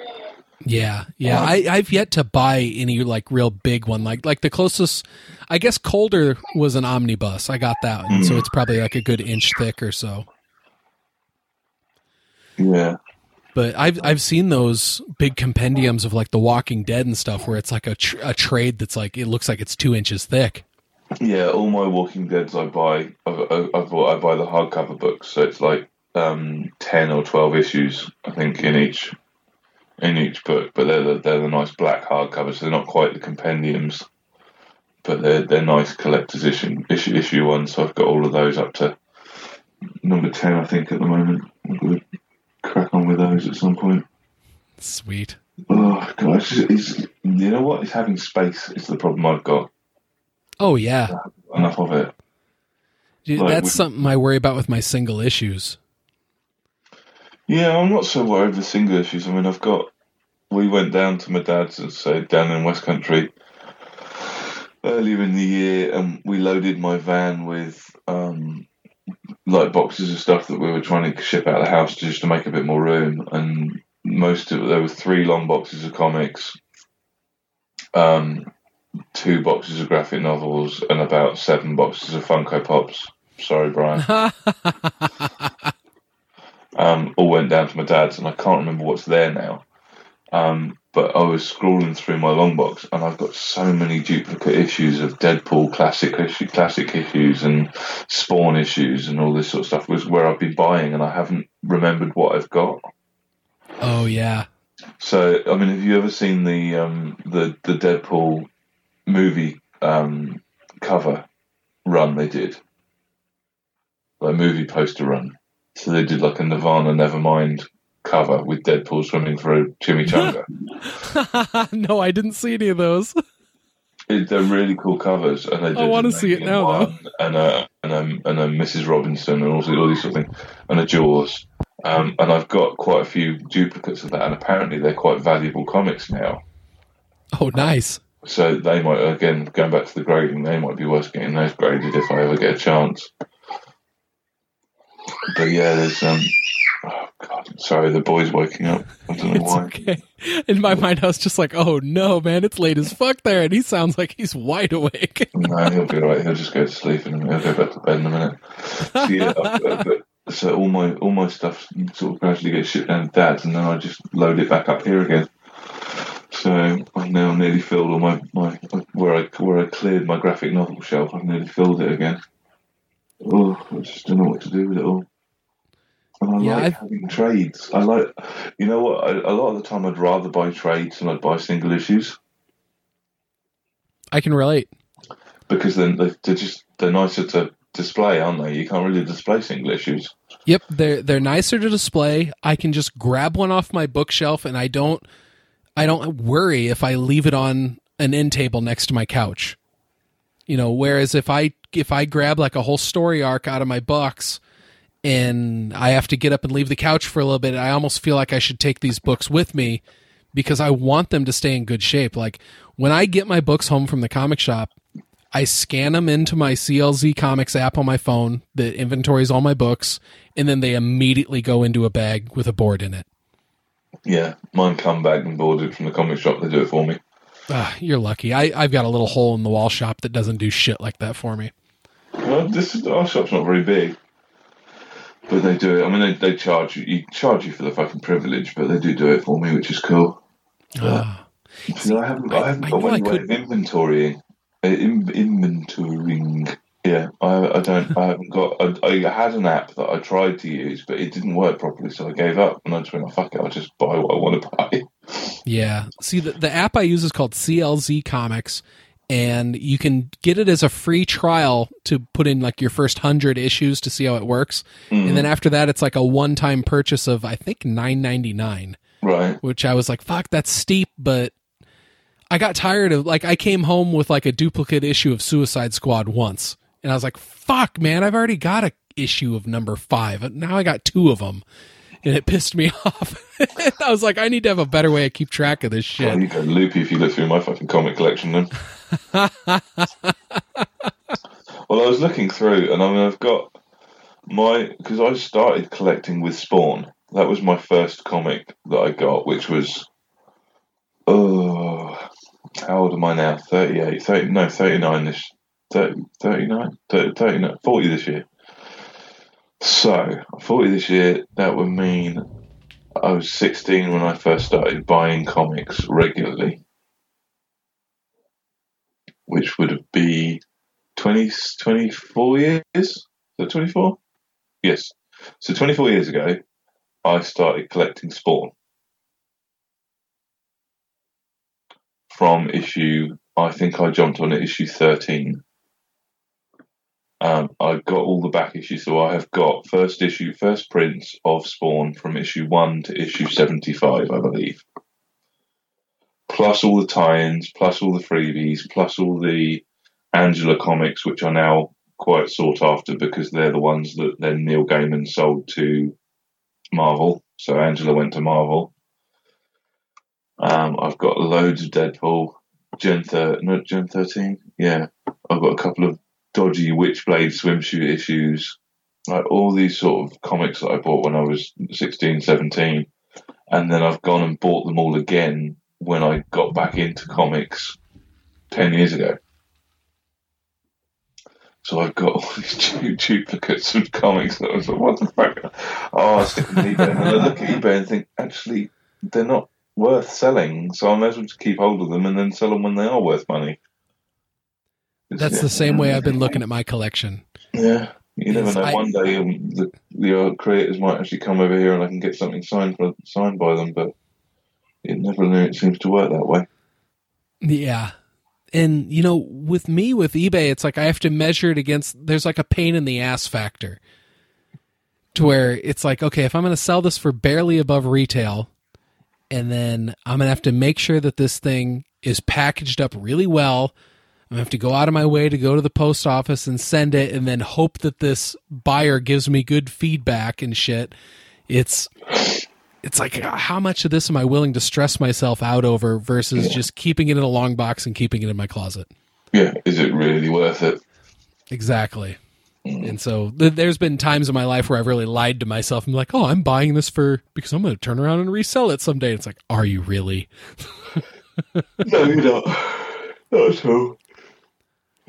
It's bonkers. I mean, it is what it is. But yeah, I've at some point I need to go through my comics and sort them out and inventory them. I might have to look at that. So what's CMZ? CLZ. I'll take a screenshot of it and send it to you. Yeah, later. that'd be awesome. It's super handy because when you go to add new comics in, you can just scan the barcode. Okay, cool. Yeah, and I will. It worked so much better on my iPhone when I had that. I'm really having buyer's remorse that I was cheap and bought an Android. Really? There's so much about it that just pisses me the fuck off, dude. You were all about it. You're like, that was me being an optimist, okay? I try to be an optimist. And, like, part of being an optimist is lying to yourself. Yes, it is. I'm an Apple bitch. I'm not going anywhere else now. Oh, yeah. Well, I had put up a post in the Leftover Army earlier today asking about antivirus software, and part of it turned into a debate on, Mac versus PC. AVG. Yeah. AVG antivirus. I ended up getting the Panda protection one, which worked out great. AVG's always been good. So, and it's free. And that was the other one I was leaning towards. Yeah. And then, a couple people said Panda at first, and I was like, okay, I like pandas. I'm going to go with this. I'll tell you what, if you ever want an instant dose of happiness, look up videos of panda caretakers in China. Have you ever seen those from the panda, what the hell do they call those? The places, where they take little babies and raise them. Enclosure, the zoos. Something like that.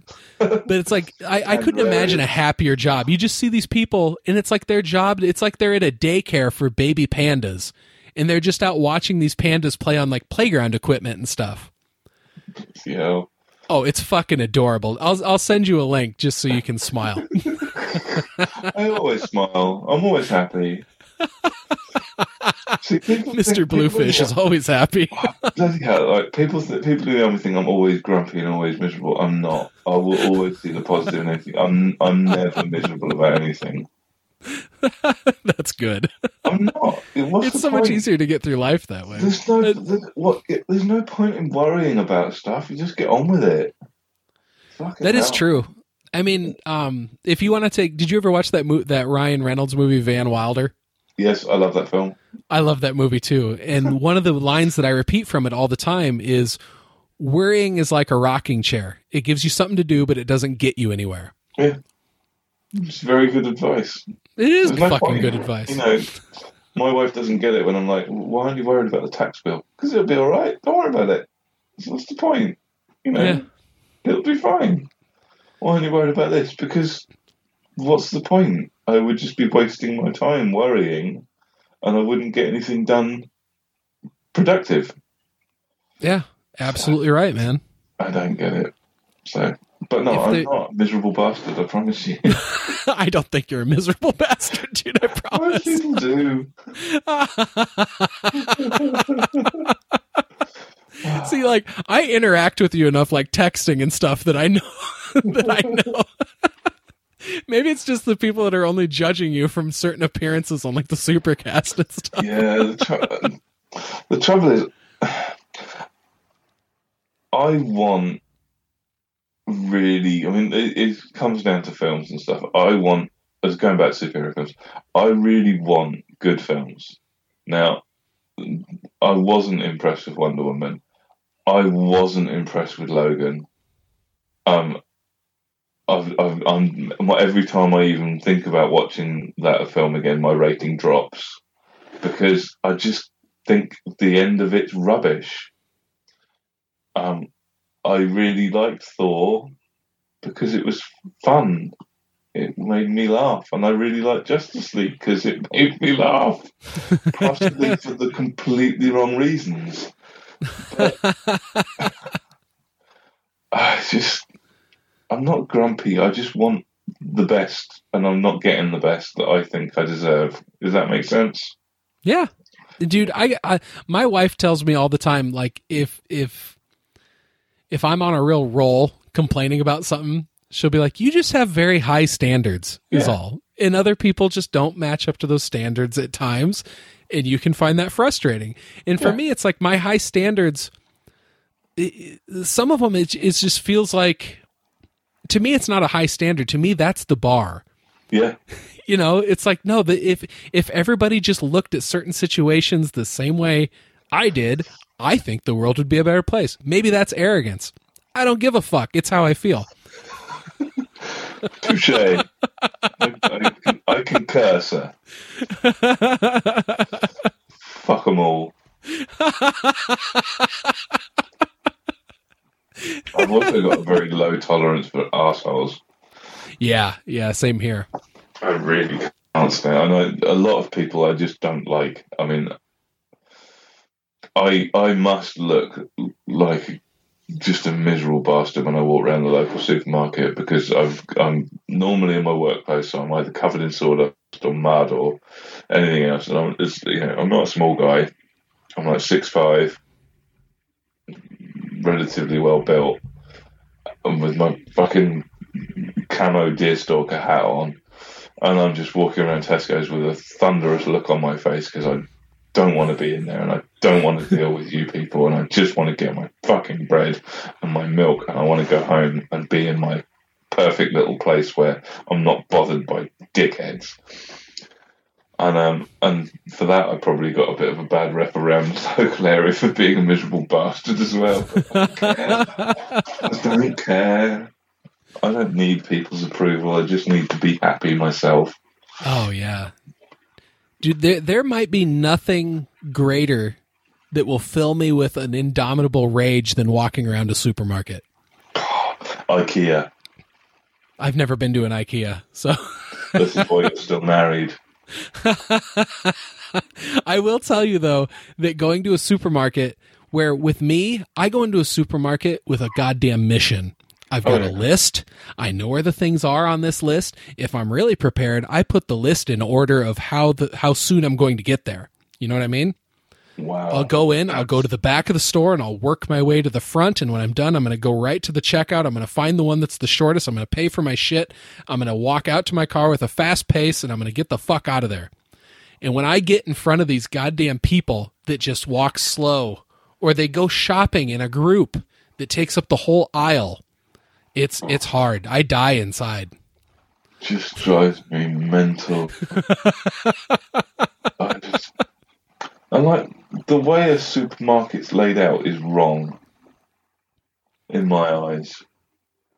So, do you know that there's a philosophy behind how a supermarket is laid out? Yeah, and I can't remember what it is. But they call it the perimeter of power. Right. Where they put the shit you really need clear in the back, so you got to walk past all the bullshit that's gonna just pique your interest as you're walking past it. That as much here. So as you enter the supermarket here, you're in the fruit and veg aisle. Then you go through and then you get to your meat, and then you get your cereals and your crisps and all that sort of shit. Can we just take a break a minute while I sort the boy out? Absolutely.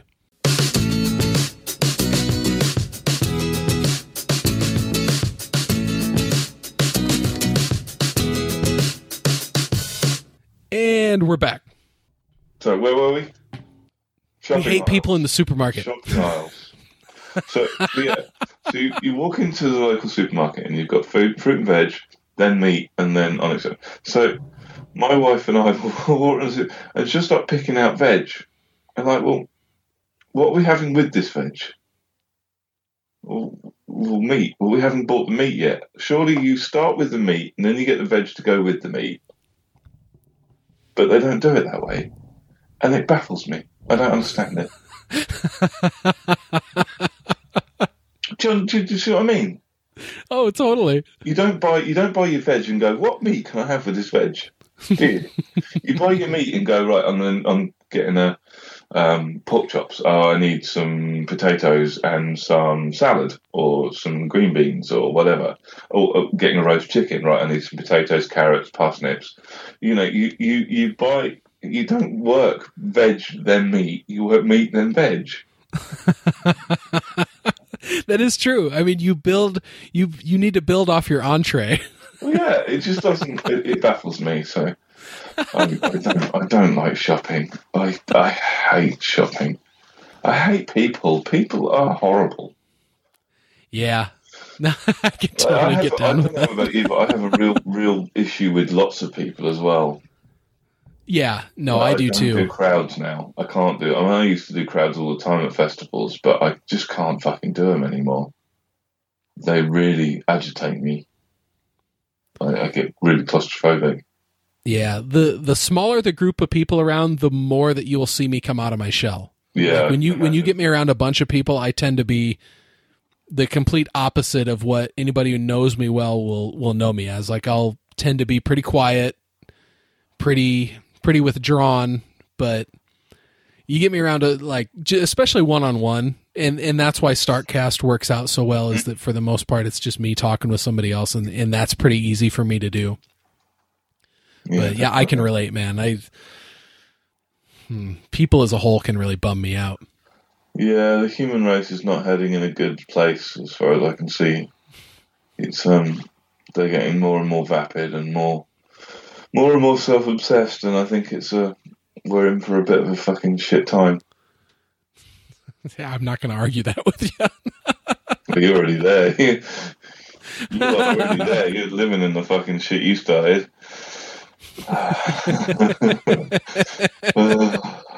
Bless him. But yeah, it's weird. I don't know whether it's an age thing or it's just. I think it must be a bit of both. It must be a bit of an age thing and the attitudes of people that's fucking everything up. You know, we're finding around here that people have got no sense of personal space. So they'll literally reach across you in the supermarket to get something. They won't say, "Excuse me, pardon me," you know, just or wait until they'll literally reach across your eye line to get something. Yeah, without saying "excuse me," that is just, for fuck's sake. To me, that's fucking inconceivable. Yeah, it's unbelievable, and my wife gets so agitated with it. And I don't really deal with it too much because people tend to stay out of my way.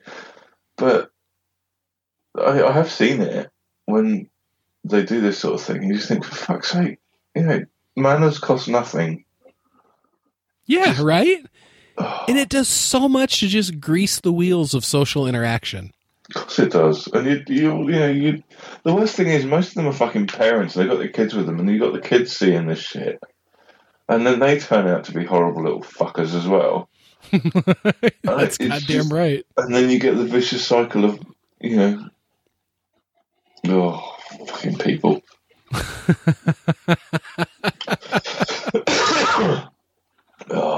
Hate them.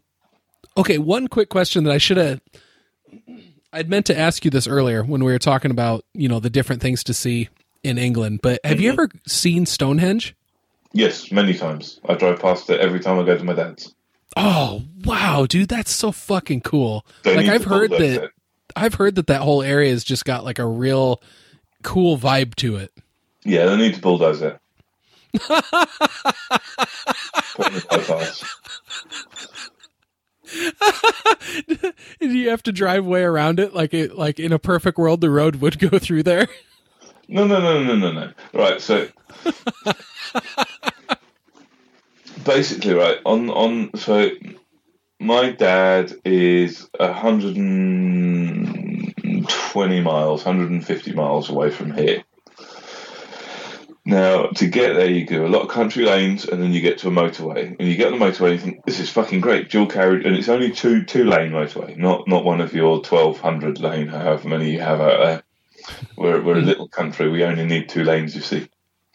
So we drive down the 2-lane motorway, it's going great. Oh, brilliant, we're making really good time, we'll be there in another 2 hours. And then you get to Stonehenge, and it goes to 1 lane. And everybody stops and goes, look at the fucking stones they've piled up there. That's really interesting. And it means there's a fucking traffic jam.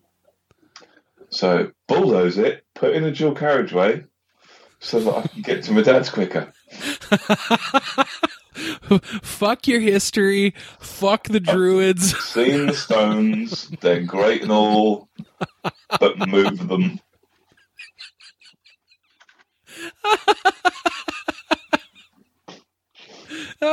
See, this is why people think that you need a panda video, dude.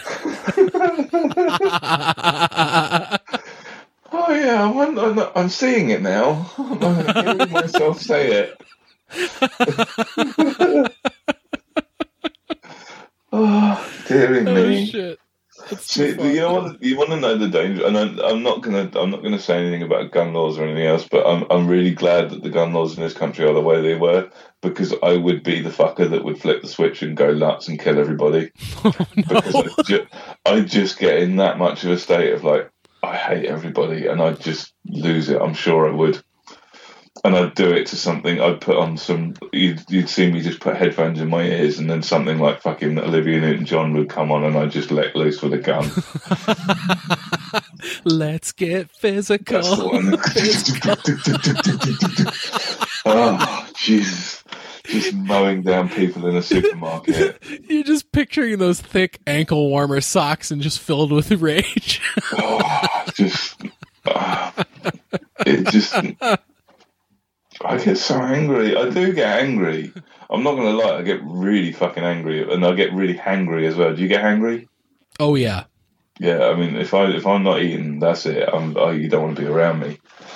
But yeah, it frustrates me so much that when stuff doesn't work, or people don't do stuff they're supposed to, or like, it's fucking the 21st century? Yeah, 21st century.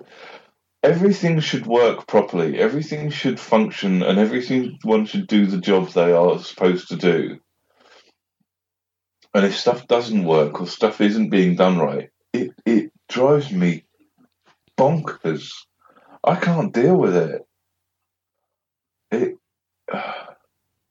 Like if my internet, I can relate to that. Internet's going on the fucking blink, I'll get more annoyed at that than I will at anything else in the world, because it's like, I'm paying for you. You're supposed to work all the time, and you're going wrong.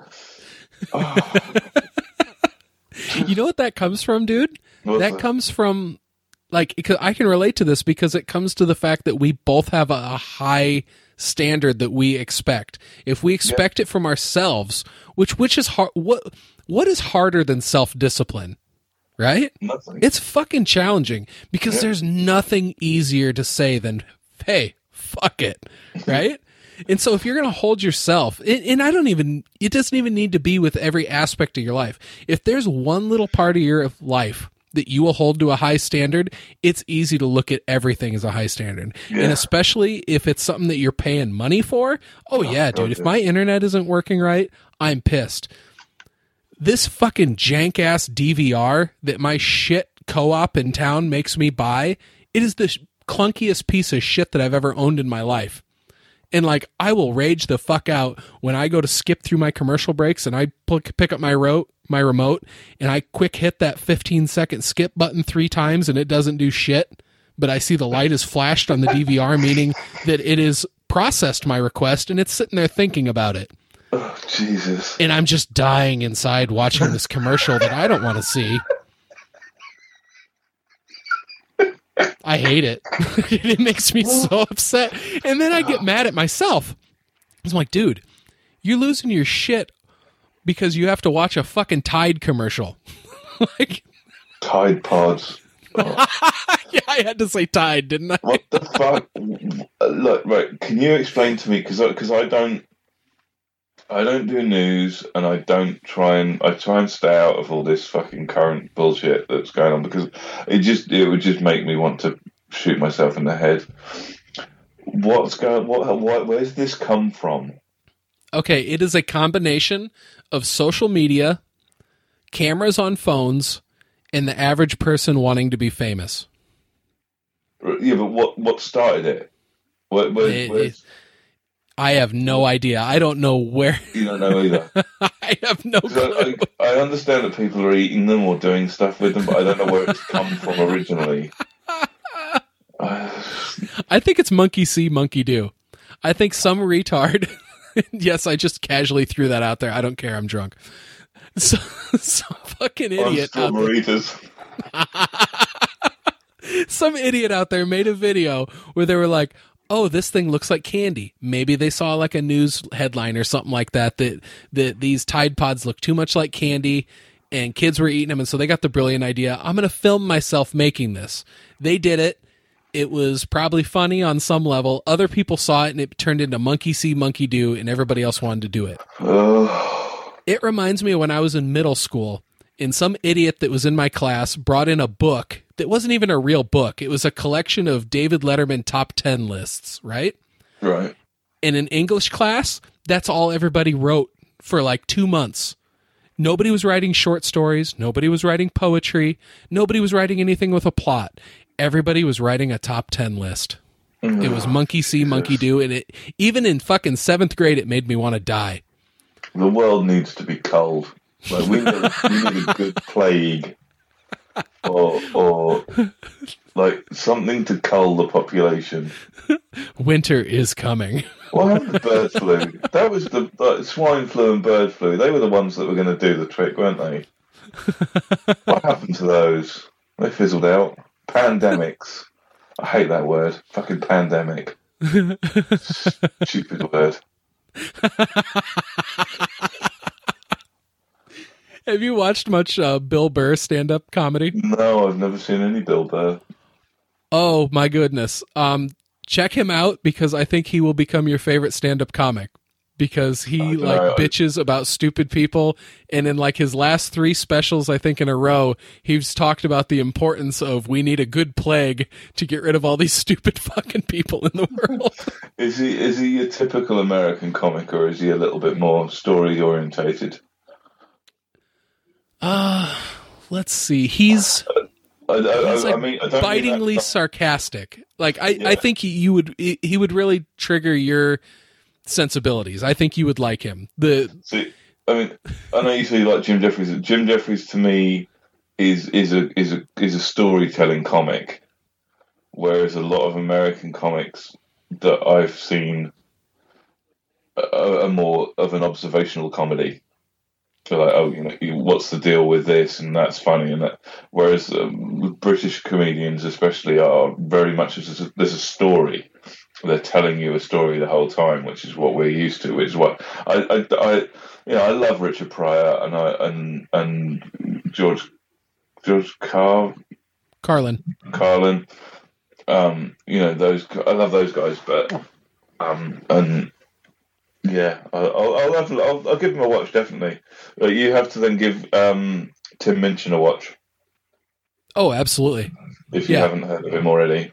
I love comedy. I love stand-up comedy. So yeah, just if you think of it, send me his name in a text or something like that so I can look it up easy and I will check it out. Yeah, I will definitely send that to you because he's a musician as well, and he's an incredibly talented songwriter. And he's a ginger as well, which is why I kind of promote him a lot. He's I would say Bill Burr is probably more story oriented now that I'm thinking about a lot of his shit. cool. But it's just he's a Boston comic, I think, originally, and Right. he's ginger, so he's got that going for him, right? But Okay. I mean, he's just got this really sarcastic, biting, like I don't understand the world around me and I hate it type sense of humor. Yeah. Have you seen F is for Family on No, I Netflix? haven't watched any of it. Okay, that's like his show. Like he does he's like the main writer on it, and he does the voice of the dad and everything, and it's brilliant. Okay. All right. But yeah, his I will check some of it out, but I'll send you a link for Tim Minchin as well, because you're really Excellent. like there's I mean there's some really he's got his songs are just amazing. There's one called You Grew on Me, which is all about you grew on me like a tumor. A song that I sent Paul Hart when we started the Ginger Mirror. It's a song called Prejudice. And it starts by saying that there's a word in history that causes so many problems, and then he starts spelling it out, and he says, an N, an I, two G's, an E, and an R. Ginger, and the whole chorus is only a ginger can call another ginger ginger. And it's fucking genius. But when I first heard it, and I was thinking, oh God, no, he's not going to start singing about the bad word, is he? And he completely flips it. It's just very clever. He's an Australian comic. He's not even British. He's Australian. Oh, nice. But Did you ever see that very South clever. Park episode with the N-word? No, I haven't seen many South Park episodes. Okay, so like the setup on this one is that at the beginning of the episode, Randy is on Wheel of Fortune, Right. and he's in the bonus round, and it comes up. So the puzzle is the clue is people who annoy you, and it's in blank GGERS. And he's sitting there and he's just sweating bullets, and it shows the cameraman's angle, and the cameraman's a black guy, and he leans over past the camera, and he's giving him a really dirty look, and like Randy's like, he's like, I think I know what it is. I don't know if I should say it. And then he actually blurts it out, and it's like, and it comes up, and it's naggers.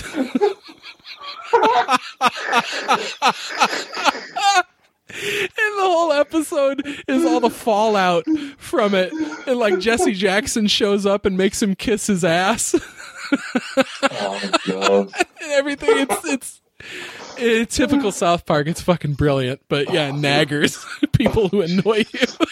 The last great South Park episode I ever watched was the World of Warcraft one. Oh, And that's just, that Mom, every time, toilet. every time that episode has me in stitches, it's fucking genius. Cartman's mom's holding that bucket, and he's just covered her in shit. What the fuck is this?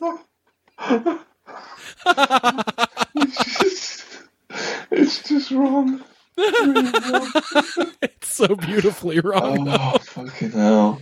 Well, and the thing about South Park is that, yes, it's wrong, but there is so much truth in their episodes that it's undeniable. You know, you Of course it is. I mean, that's the reason it is funny, is because there are actually people like that. yeah. That's a really bad thing, isn't it? It's like, oh, God.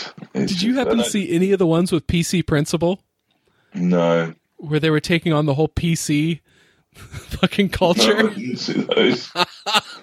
The school gets this new principal that's like this dude bro that like looks like he's all jacked and he's like wearing Oakleys. Shit, it's fucking brilliant.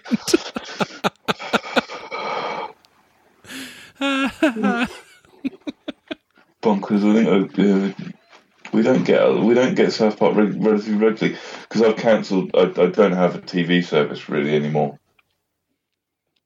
Oh, you more switching to just kind of like streaming and stuff? Yeah, everything we have is streaming, and of course we don't get, like we haven't got Hulu over here either, and our Netflix is relatively relatively sparse compared to yours a lot of the time.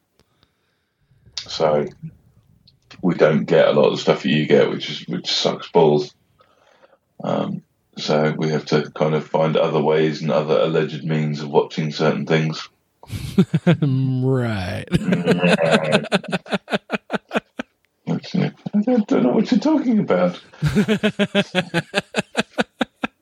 Yeah, it's definitely. I want to watch more South Park because it's always seems funny, but just never get a chance to. It's fucking I know. I haven't watched fucking time. And that's what I was just gonna say. It's so hard to find the time to do it when there's, you're busy with your family and you're busy with other activities. Like, it's like, yeah, I love reading comics, but there's so many of them I read that it takes 5 to 10 minutes per issue.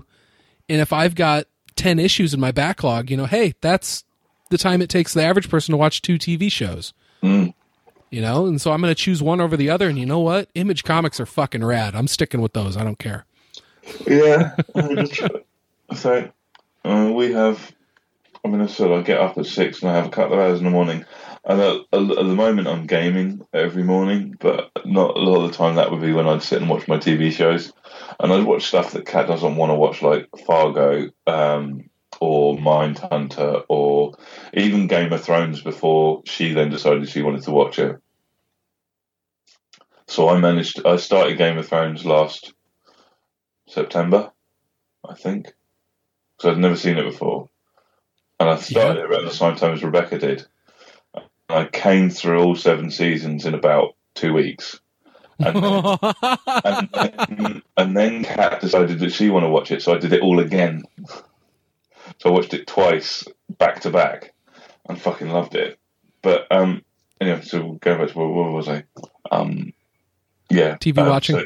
So yeah, I do that in the mornings, and then come home from work at 5. Go to the gym if I'm going to the gym. Come back. By the time we get Rowan in bed at 8, we got an hour until the girls go to bed. And then you got an hour, and I want to go to bed at 10 o'clock.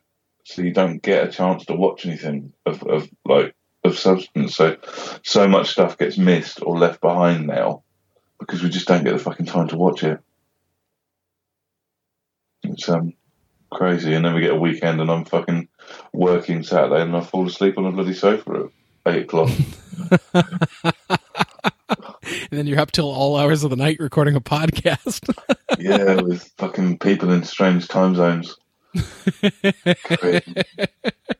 And I'll be up in the morning to do whatever tomorrow, and gym and walk the dog, and then I've got 2 podcasts to do tomorrow afternoon, and oh shit, I'm back to work on Monday, laying a floor. Oh. Yeah, dude, it's getting late as fuck, and we've already gone for like 3.5 hours, so we can probably wrap it up. Yeah, if you want to, I don't mind. I'm quite happy. It's up to you. Yeah, we might as well. I'm not trying to break a record. I don't care about fucking records. No, dude, I've had so much fun talking with you, Matt, and like I'm already looking forward to the next one. Well, whenever you want. Well, we're going to get to talk next Saturday, aren't we? So that'll be fucking cool. That's going to be rad. That'll be so much fun. And like I actually put it in my notes. I'm like, don't talk about Pantera yet. Save it. I've got to do some listening between now and then because I've got to catch up with. I haven't listened to Pantera for a long time. Yeah, I remember after James and I first kind of talked about that, I started brainstorming like, what 5 songs would I pick? And so I'm looking forward to seeing how my 5 songs are going to compare against yours. So you're that little bit younger than me. Yep, I was born in 1980. Yeah, so you would be more of the Great Southern Trendkill school. See, Far Beyond Driven's my favorite album. That was my introduction to Pantera, was Far Beyond Driven. Right, okay. See, I remember Vulgar coming out. I remember Vulgar Display of Power, and then Far Beyond Driven. And then I haven't really ever listened to much after that because, as far as I was concerned, they couldn't get any better than those 2 albums. But, yeah, I will do that tomorrow. Yeah, so you haven't listened to much of Great Southern Trendkill? No, not a massive amount. I have to go through and listen to it. Okay, I'm going to go off notes here. I'm going to say fuck this thing on my notes. Okay. And I'm going to say listen to the song Suicide Note. It's parts Okay. 1 and 2.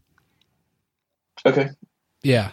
And then we can touch base on Rock with Hop next Well, week. what I'm going to do is I'm going to put the entire Pantera catalogue on my watch, on my Apple Watch, so that I can have it at the gym, and I'll have that as my gym playlist for the next week. Nice. And I will listen to it and catch up. That's what I did last time with everything else that I have to listen to for certain things. Yeah. So when it comes to metal music, like where are you kind of at on the spectrum with metal? Do you like the really super heavy stuff? Or are you more with like the melodic stuff that's just kind of got the power chords to it, but it's got like, you know, like the more of like a singer you can understand? Or if it's got guitars, drums, and a bass, I love it. Sweet. See, I was fucked up at a young age with metal, dude. I was listening to Cannibal Corpse when I was in like 7th grade. Nice. See, my introduction to metal is probably Priest, Judas Priest, and then on to Sepultura.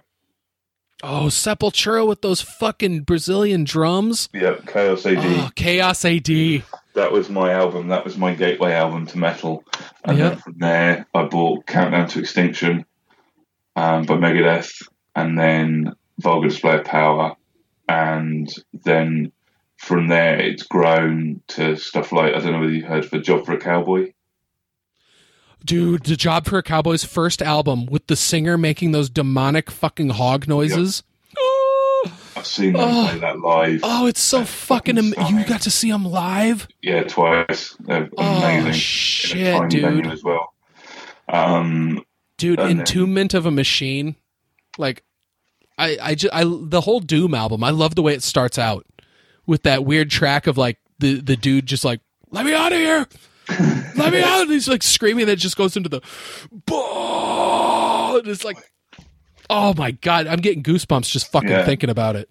So yeah, that Dimmu, Slayer, Lamb of God, Killswitch, Metallica, Megadeth, Iron Maiden, you know, all of it.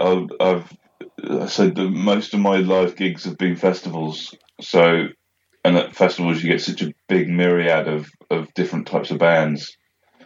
So I've near enough, and you know, I know it's, I've near enough seen every band. I sort of said to James, I've seen near enough every band I wanted to see, bar one or two, and they've just always just amazing. And there's just something about metal music that just gets the fucking blood going so, doesn't it? So much. Dude, like, could you imagine just having like metal in your head, like in headphones, and going through the supermarket with a shovel and just hitting people in the face? Like, it might sound fucked up. If you don't listen to metal, that sounds fucked up to you.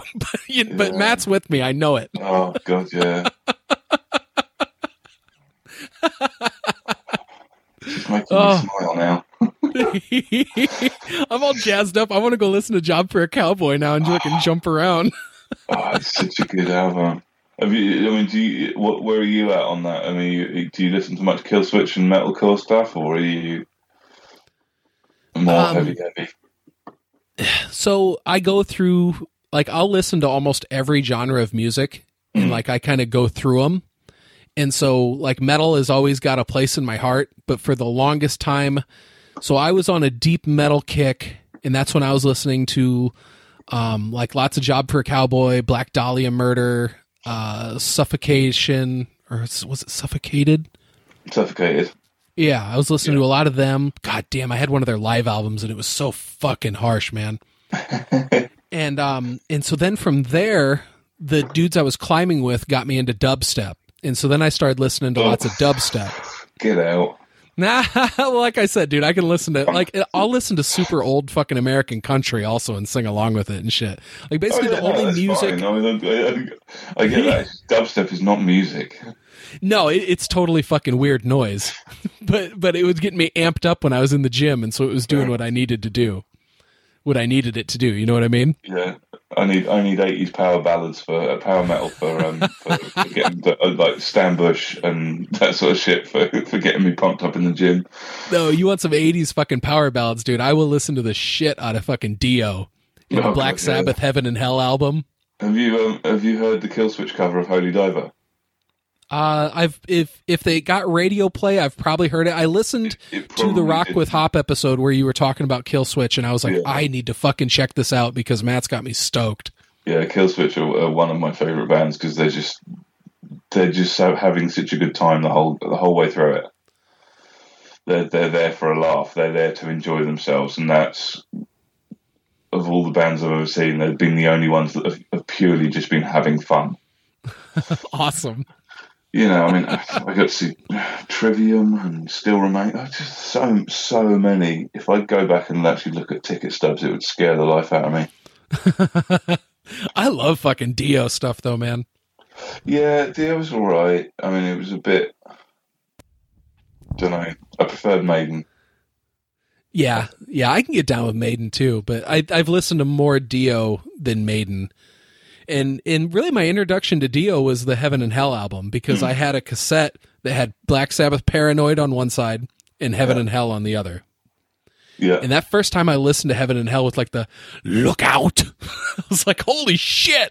Is that that's not, Heaven and Hell's not the album that they did when Dio rejoined, was it? No, that was the first album he did with them, and then they did a live album called Mob Rules, and then there was some sort of controversy where they accused him of going into the studio off hours and turning up the vocals tracks so it made him louder, and then it was like a big controversy in the band, and they booed him out, and then I think he came back years later. Yeah, they did, and when he came back, they did another Heaven and Hell album, which I have. Sweet. It was around the same time that Lynyrd Skynyrd released Gods and Guns. Right on. Yeah, I didn't know any of that shit. Album.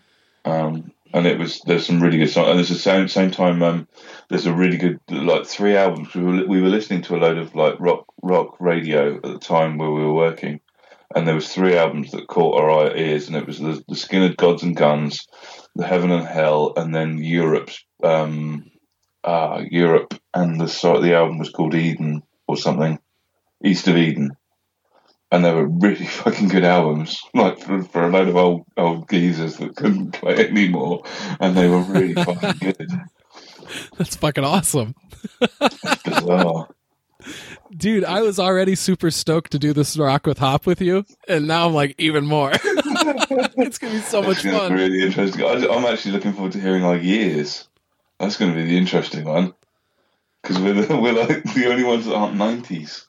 Yeah. It's going to be some 70s and 80s rock, which is going to be cool. Yes, I'm looking forward to that.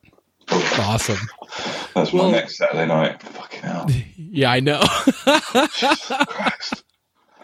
Well, shit, dude. Let's wrap this up. Do you want to plug into your podcast? Do I have to? You don't have to at all. Yeah, because you can hear more of me if you really want to when I'm not as tired on the Humperdoo Review with Ty Purvis, and that's a Preacher comic book review podcast, and we're currently on, I think we're going to do our 4th episode tomorrow, so we're getting through that. That's great. You can also hear me on Ginger Mirror with Paul Hart from the Animated Backcast, and we're reviewing Black Mirror episodes, and tomorrow we're recording another episode. We're going to do Archangel, episode 2 from season 4, and then occasionally when we can organise it, I do the Jedi Council for the Leftover Army podcast with Jake Elliott and David Isaac, and eventually we might even finish episode 1. I love that it's been a slow burn through it, dude. I'm not gonna lie, it's been awesome. Hell, it has. It has, and the trouble is because we can't do it regularly enough because it's time zones. Yeah, it's really tricky. And when it would be ideal to do it, Jake records PCL, and so we have to kind of do it again on a Saturday night. So we're going to try and be a little bit more regular on that as well, because that's a lot of fun to do. And I really want to get to the original trilogy eventually. So it's taken 5 hours and we're already 45 minutes in. I know, maybe in about another 20 episodes or I so, reckon you guys episode will 9 get will to A be New out. Hope. Episode 9 will be out by the time that we actually finish up and get to even episode. Because if you think about it, all they're going to do is keep adding films. So we're just going to keep going. Oh dear. So yeah, that's it. That's where you can hear me if you're really desperate to. But don't worry about it. Awesome. Dude, thank you so much for staying up late and hanging out with me. This has been an Thanks absolute for blast, having me man. on. It's been awesome fun. Always love talking to people. I am already looking forward to the next one. We'll actually try and plan the topic for the next one, if you want. Or we'll just go rambling again, I don't mind. No, we can try and do a topic. We can see how that works out. It won't happen. We'll just turn into more grumpy, talking about mass murdering with metal music and baseball bats. I know both of them with Dan West, we've meant to talk about travel. It's so easy to go off on one, isn't it? It's the problem. It is. It's so easy. Awesome. Well, this has been great. And thank you all so much for listening. Until next time, this has been StarkCast. If you have any questions or comments on what you just heard, you can email me at starkcastpod@gmail.com.